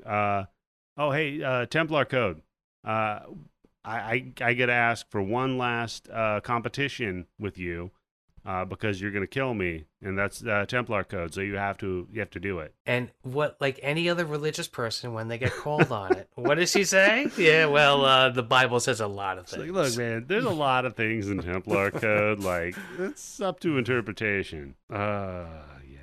And he's like, no. You don't got a hair on your ass if you don't fucking do it. So we're gonna do this, right? She's like, God damn it. Yeah, I guess so. So she lets him out of the barrier, and he just yells, Mimi! Sorry, Mimi. You decide the contest. And of course, it's Crazy Ball, right? How else do you end the movie? Of course. It's 3-on-3. We've got Dad PG, right? And they and Mimi, and they're on Team Hero. And the rest are on Team Suck, right? So the rules of the game, the stakes, if you will, are if Team Hero wins, they get the gem. And if Team Hero loses, then Team Suck gets PG. Cool. So that's how it ends, is with these idiots in rubber suits throwing balls at each other. Brilliant. Butt bonuses all over the place. Butt bonuses, yep. And then we get the I liked because at one point there's a point where the Templar just like looks at the mother and just like shrugs and like, what the fuck is going on? And the mother's like, I don't fucking know. I don't know. She's insane. You deal with her. She's a fucking But maniac. she's mine. But then Luke lobs the ball, Mimi throws the ball, and they bang against each other. It's the switcheroo, motherfuckers. folks. And they're standing face to face, toe to toe, ready to head off. And Luke just starts throwing balls over at Mimi and screaming at her like, you made me eat my sandcastle. And she's like, what? That now it's forever. It's with you forever, right? You'll never get that sand out of your bowels. It's there forever. And he's like, I was sick. I had to be out of school for 2 fucking weeks. You're welcome.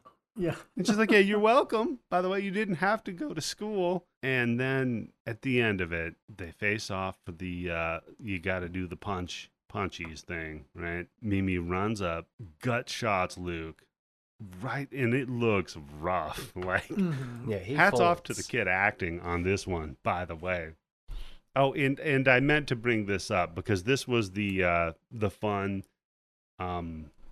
little scene where we cut to one of our stuntmen.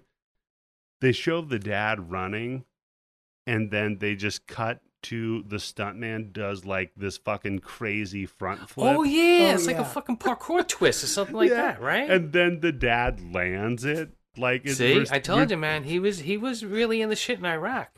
We're to believe that was the dad, but it's just hats off to that stuntman. So good for him. Mm-hmm. He was a SEAL. Yeah. And so it's over, right? They won. And everybody's High cheering. five. The fucking high five with PG is the best. So dad runs up, high five, jumping high fives PG. PG's like, right, I'm not going to leave you hanging, bro, right? I'm going to bump it. Snaps his fucking wrist, just like nothing. And what's crazy is he doesn't really react the way you would think that somebody would, where like the bone is sticking out of the skin, Oh, yeah. right? Yes. Yeah, it is fucked. And this is Mr. I can't go to work because I got a paper cut. Mm-hmm. So he kind of undersells the fucking actual hand getting almost it's ripped like- off. Hey, Ah, man, shit. shock will do a lot of things to your body. True. That's right. So then Pandora, they go up to them and they're like, look, we won. Pandora's like, yeah, I really don't care. I'm still going to kill PG. We're the church. We just do what we want. You Yeah, get you know, that, right? You thought heard- you had an election. Yeah, you've heard of horseshoe theory, right? Like eventually good goes so far that it curves back into being evil, right? Like you get that. So she goes to swing the sword down on him, and Mimi gets in between them. And then Mom sees that, and she's like, nope.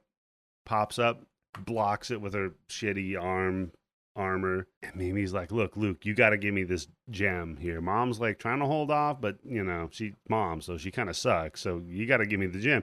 And Luke's like, no, you're insane. And by the way, you should probably apologize to me for all the shit you've done my entire life, how you've been the worst person ever, and just, Constantly trying to kill me. trying to kill me as little as 5 minutes ago. And like a true psychopath,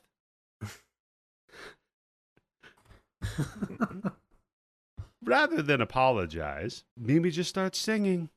And we have a slow, just loving rendition of the Frig Off song. And PG looks at the dad and says, is this what love is? And the dad's like, yeah, you dumb bitch. Just start singing along. Meanwhile, Mom and Pandora still fighting this whole time, right? And Luke's like, all right, cool. I guess because you started singing and we've all realized the power of love, I'll chuck the gem to you because it seems as though maybe PG has learned something here. They gets the gem, and Pandora's like, all right, I'm going to take your powers away, Mom, because I could do that. I should have done that a minute ago, but, to service the story, it's better for me to do it right now. He says, you don't deserve those powers, pulls the powers away from her, and then she goes, Pandora, to kill Mom and Dad and Luke, but oh shit, PG's got the gem. He's back, baby. Yeah, and he just stops her. He's zhunk, does the little force grabby thing with her ass. And she says, look, I mean, that's cool, little parlor tricks here you got, but I got this holy blade, right? You're not going to stop me as long as I got this holy blade. You got no blade. You don't got shit. I mean, you got your gem, whatever. Wrong thing to say, man. Never challenge him. Yeah. He's like, oh, He's I a real need DIY guy. Yeah, I need a holy blade, right? Well, you're pretty holy, right? You're about to get holier.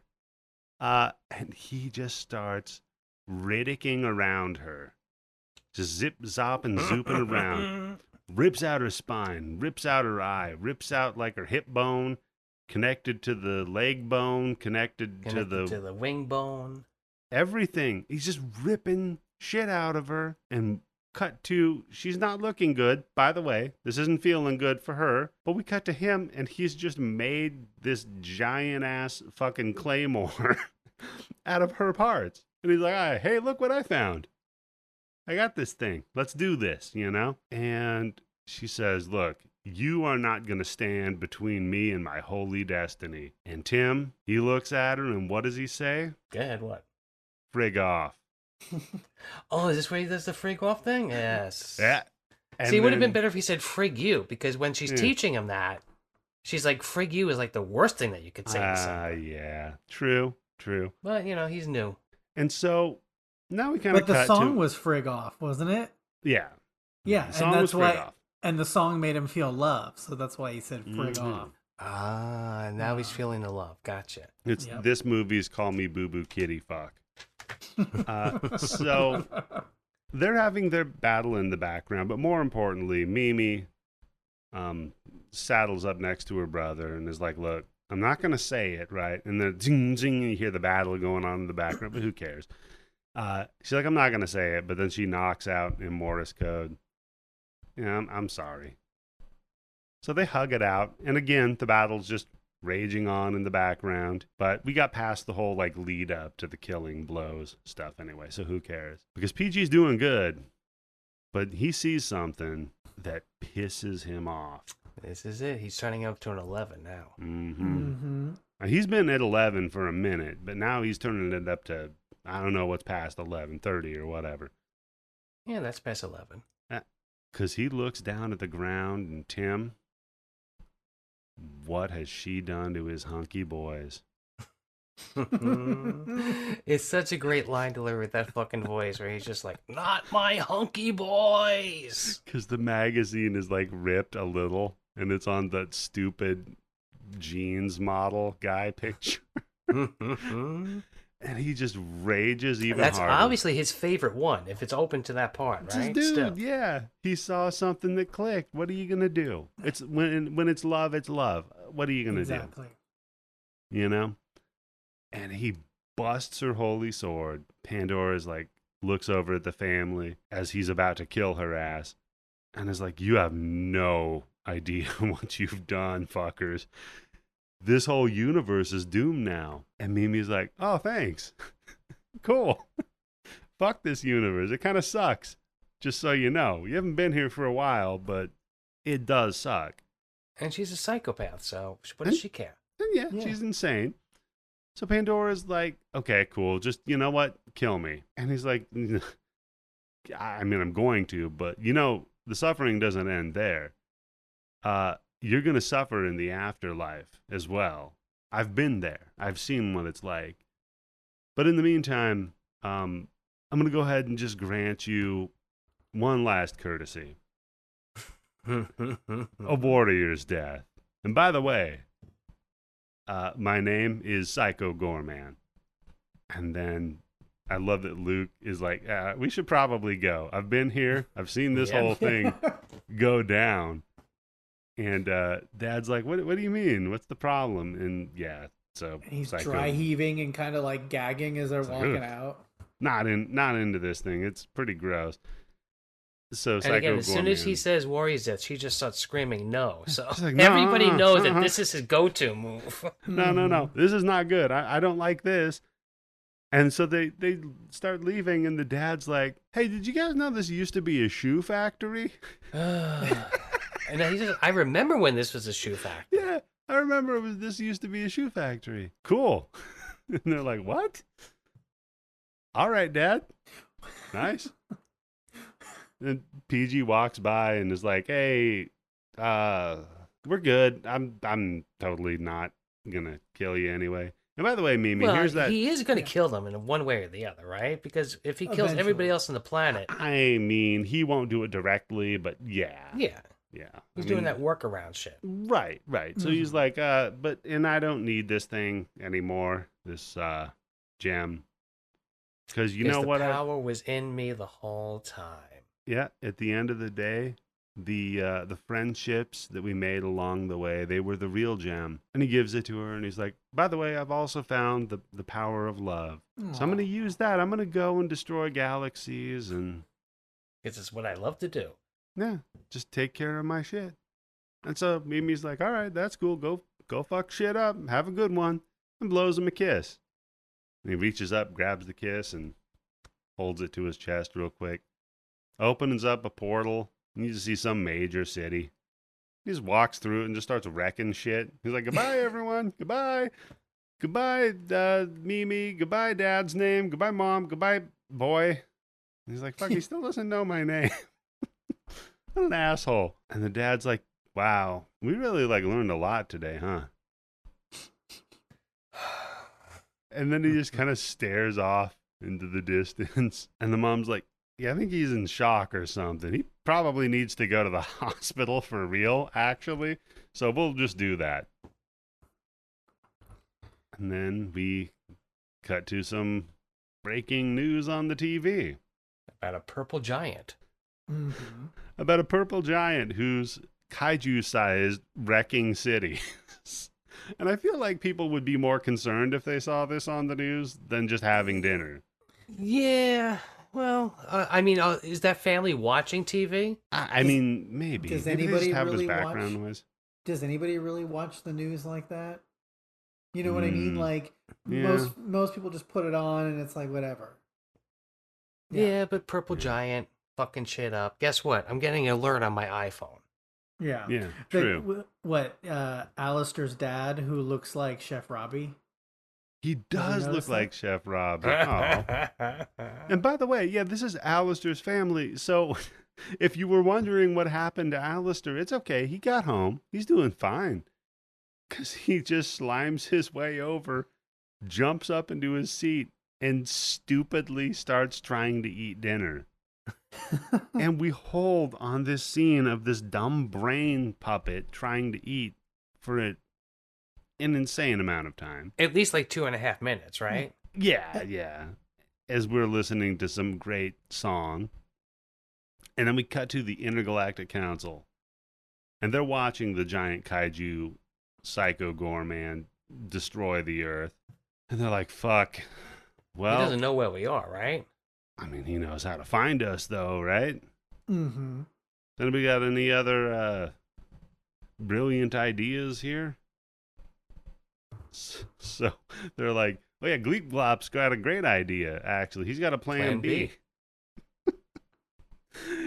And what's plan B? Fucking police officers 38 special from 1970? Yeah, it's a 70s 38 snub nose that they just plop on the table. And they're like, all right, so who's going to kill themselves first? That's just the best way, in honesty, because he's going to get you, and it's not going to be pleasant. So they all start but maybe raising. He can do a Thanos. He can bring you back and then kill you again. Oh, that's true. You never know. Now he's got the gem. He could do whatever the fuck he wants, man. And that's where we zoom out, is on all the alien council raising their hands to volunteer to be first to kill themselves before Psycho Goreman finds them. Yeah, I think Charlie's right. Probably a better move. Yeah. I'd roll the dice. But would that little bullet kill some of those people there? I mean, Brain Guy. Come on. All you gotta do is just break his fucking dome. The Brain Guy's just gotta fall, and he's done. Yeah. But there's a guy who looks like he has fucking 18 noses or ears all over his fucking face. I don't know. That bullet might not go in. some of them look like they're made of chitins. Like it's I don't know. They're gonna need something a little stronger than a 38 snub. But you know what? The ones who can kill themselves, it's not their problem if the other ones can't. It's true. Oh well. It's very true. That's true. All right. Yeah. You know what? At the end of the day, you got to give it a shot. There you go. Boy. So, of course, we all recommend the movie. Oh God, yes. 100%. It's the perfect movie to put on in the background, too, if you're not paying attention to much shit. And if you want to stream a movie with just a group of people to just be fucking around talking shit and peeking in at it and having a good time, perfect for that. Mm-hmm. And it's also a great movie just to have on, like, while you're fucking around the house. Because, like, after you watch it a time or two, just like this little snippet here. Oh, here's the part where they're doing the fucking the drum song with Psycho Goreman. Here's the part where the fucking heads are getting smashed. It's a great fucking movie. Yeah, it really reminds me of back in the day when you would like pop on like the Sci-Fi Channel or something, and a good flick would come on, and you're like, yeah, it's like 2/3 of the way into it, but you know what? I could pick it up from here, no problem. Oh yeah, and you know, so far, Eddie, I don't think that you have streamed a bad movie. Because, like you said, this was one where you said, "Oh no, this is going to take precedence over what we're streaming originally." Mm-hmm. You did Drone recently, which that was Man. fucking brilliant. Drone was phenomenal. Mm-hmm. Like we're gonna have to cover that one day. Like Drone, no shit. The husband and wife are like the mother and dad before they had their fucking kids. That's exactly really what they are. Yeah. I could see that. I could totally see that. So yeah, if you enjoy Psycho Goreman and you want to watch something else in that vein, Drone, that's definitely a good suggestion. I'd definitely say it's not in the vein, but if you just enjoy kind of like practical effects in this stylistic like modern retroism, check out The Void that the writer director did. Really, really good shit. Yeah, I like that movie. Tim, anything else you would say in the same kind of feeling as a Psycho Goreman you would recommend to people? I can't think of anything because, like I said before, it's really a hard thing to fucking pull off what this movie did. I mean, I can tell you good funny movies, I can tell you good scary movies, but a movie that blends it like this, it's really hard. Except for like maybe Scary Movie 3. Yeah, that or you get like a Shaun of the Dead. Yeah, Shaun of the Dead, but. Even though I don't think it got as serious as fucking gory as this movie does at some point. No, it wasn't as gory as this. It was more serious than this. I would say it wasn't as funny and over the top campy. The other one I would say in this venue is Deathgasm. That's maybe the only other one. What about what is that? Willy's Wonderland. Oh yeah, that would be a good double feature. Yeah, if you like this one, you like Willy's Wonderland, and if you don't like, but that's just got like a sprinkling of humor in it. It's not like let's split this fucking movie almost 50-50 with that's what's going on. But that's the thing, Tim. That movie doesn't take itself seriously. Just much like this one. It didn't take itself seriously. It wasn't pretending to be something that it wasn't, and you still had a good time. I'll put it this way: Willy's Wonderland is hard-dicked Goreman. That's what it is. Oh shit! Yep. High praise from Eddie. Oh yeah, Willy's Wonderland, 100% on the hard-dicked list. So, Charlie, is there anything on the internet you want people to pay attention to? I mean, there's a lot of things I wish they wouldn't pay attention to that they do pay attention to, but I mean, like, what are you gonna do? Yeah, it's a fair point. Those snuff films, they gotta get watched somehow. Somebody's got to be watching that shit. And to find out they're snuff films. And somebody's got to watch those kids getting tickled and pay for it. I mean, come on. Yeah, Tim. You know, fuck you, Tim. I watched one Italian movie with erotic lactation, and you come at me with tickling films? Yeah. Fuck you, It's Tim. a documentary. Yeah, who's to say mine is not a documentary? As far as I know, all the boys are alive. None of them are dead, okay? Yeah. I did not see one dead erotic lactation. And I feel disgusted I have to even say that. Not to mention the erotic lactation was disgusted all and disappointed. Simulated. Yes. Tim just likes it to be real. So, Tim, is there anything you want people to pay attention to on the internet? No, just our show, right? Just follow our us on show. Twitter. Yep. Oh, We don't have a Facebook thing, right? We don't have Instagram. We do so actually just follow us on have Twitter or Facebook. like us on iTunes. That's a big thing. Yeah, like us on iTunes. We do have a Facebook. You can probably find it, but who cares about Facebook? Hit us up, patreon.com/bloodybits. If you want to hear more content like this, want to dial into our weird ass blood bank, which is right now over 1,500, but I just got sent some spurious multiple terabyte hard drive with a bunch of files ripped on it that I'm going to be adding to it, and God knows what's on it. So, oh boy. Yeah, hopefully I don't end up on a list. That was Steve, wasn't it? That was Steve. Yeah, our buddy Steve, and I make fun of him, but Steve's a good dude. I'm sure there's. Yeah, I'm gonna be honest. Sure that there's nothing too bad on it. There's nothing as bad as, say, like a Wild Beasts on it. Let me tell you, I've been looking forward to that because Steve has been telling me for months that he was filling it up, and he's like, I'm going to send it to Eddie. It's going to be really good. So I'm really looking forward to that one. It's going to be coming. Let me tell you. I'll tweet about it on at Eddie the Axe is my regular Twitter for me. If you want to see my weird tweets about England and wife beating. Other than that, though, folks, I think there's not a lot left to say, so this is how we end it.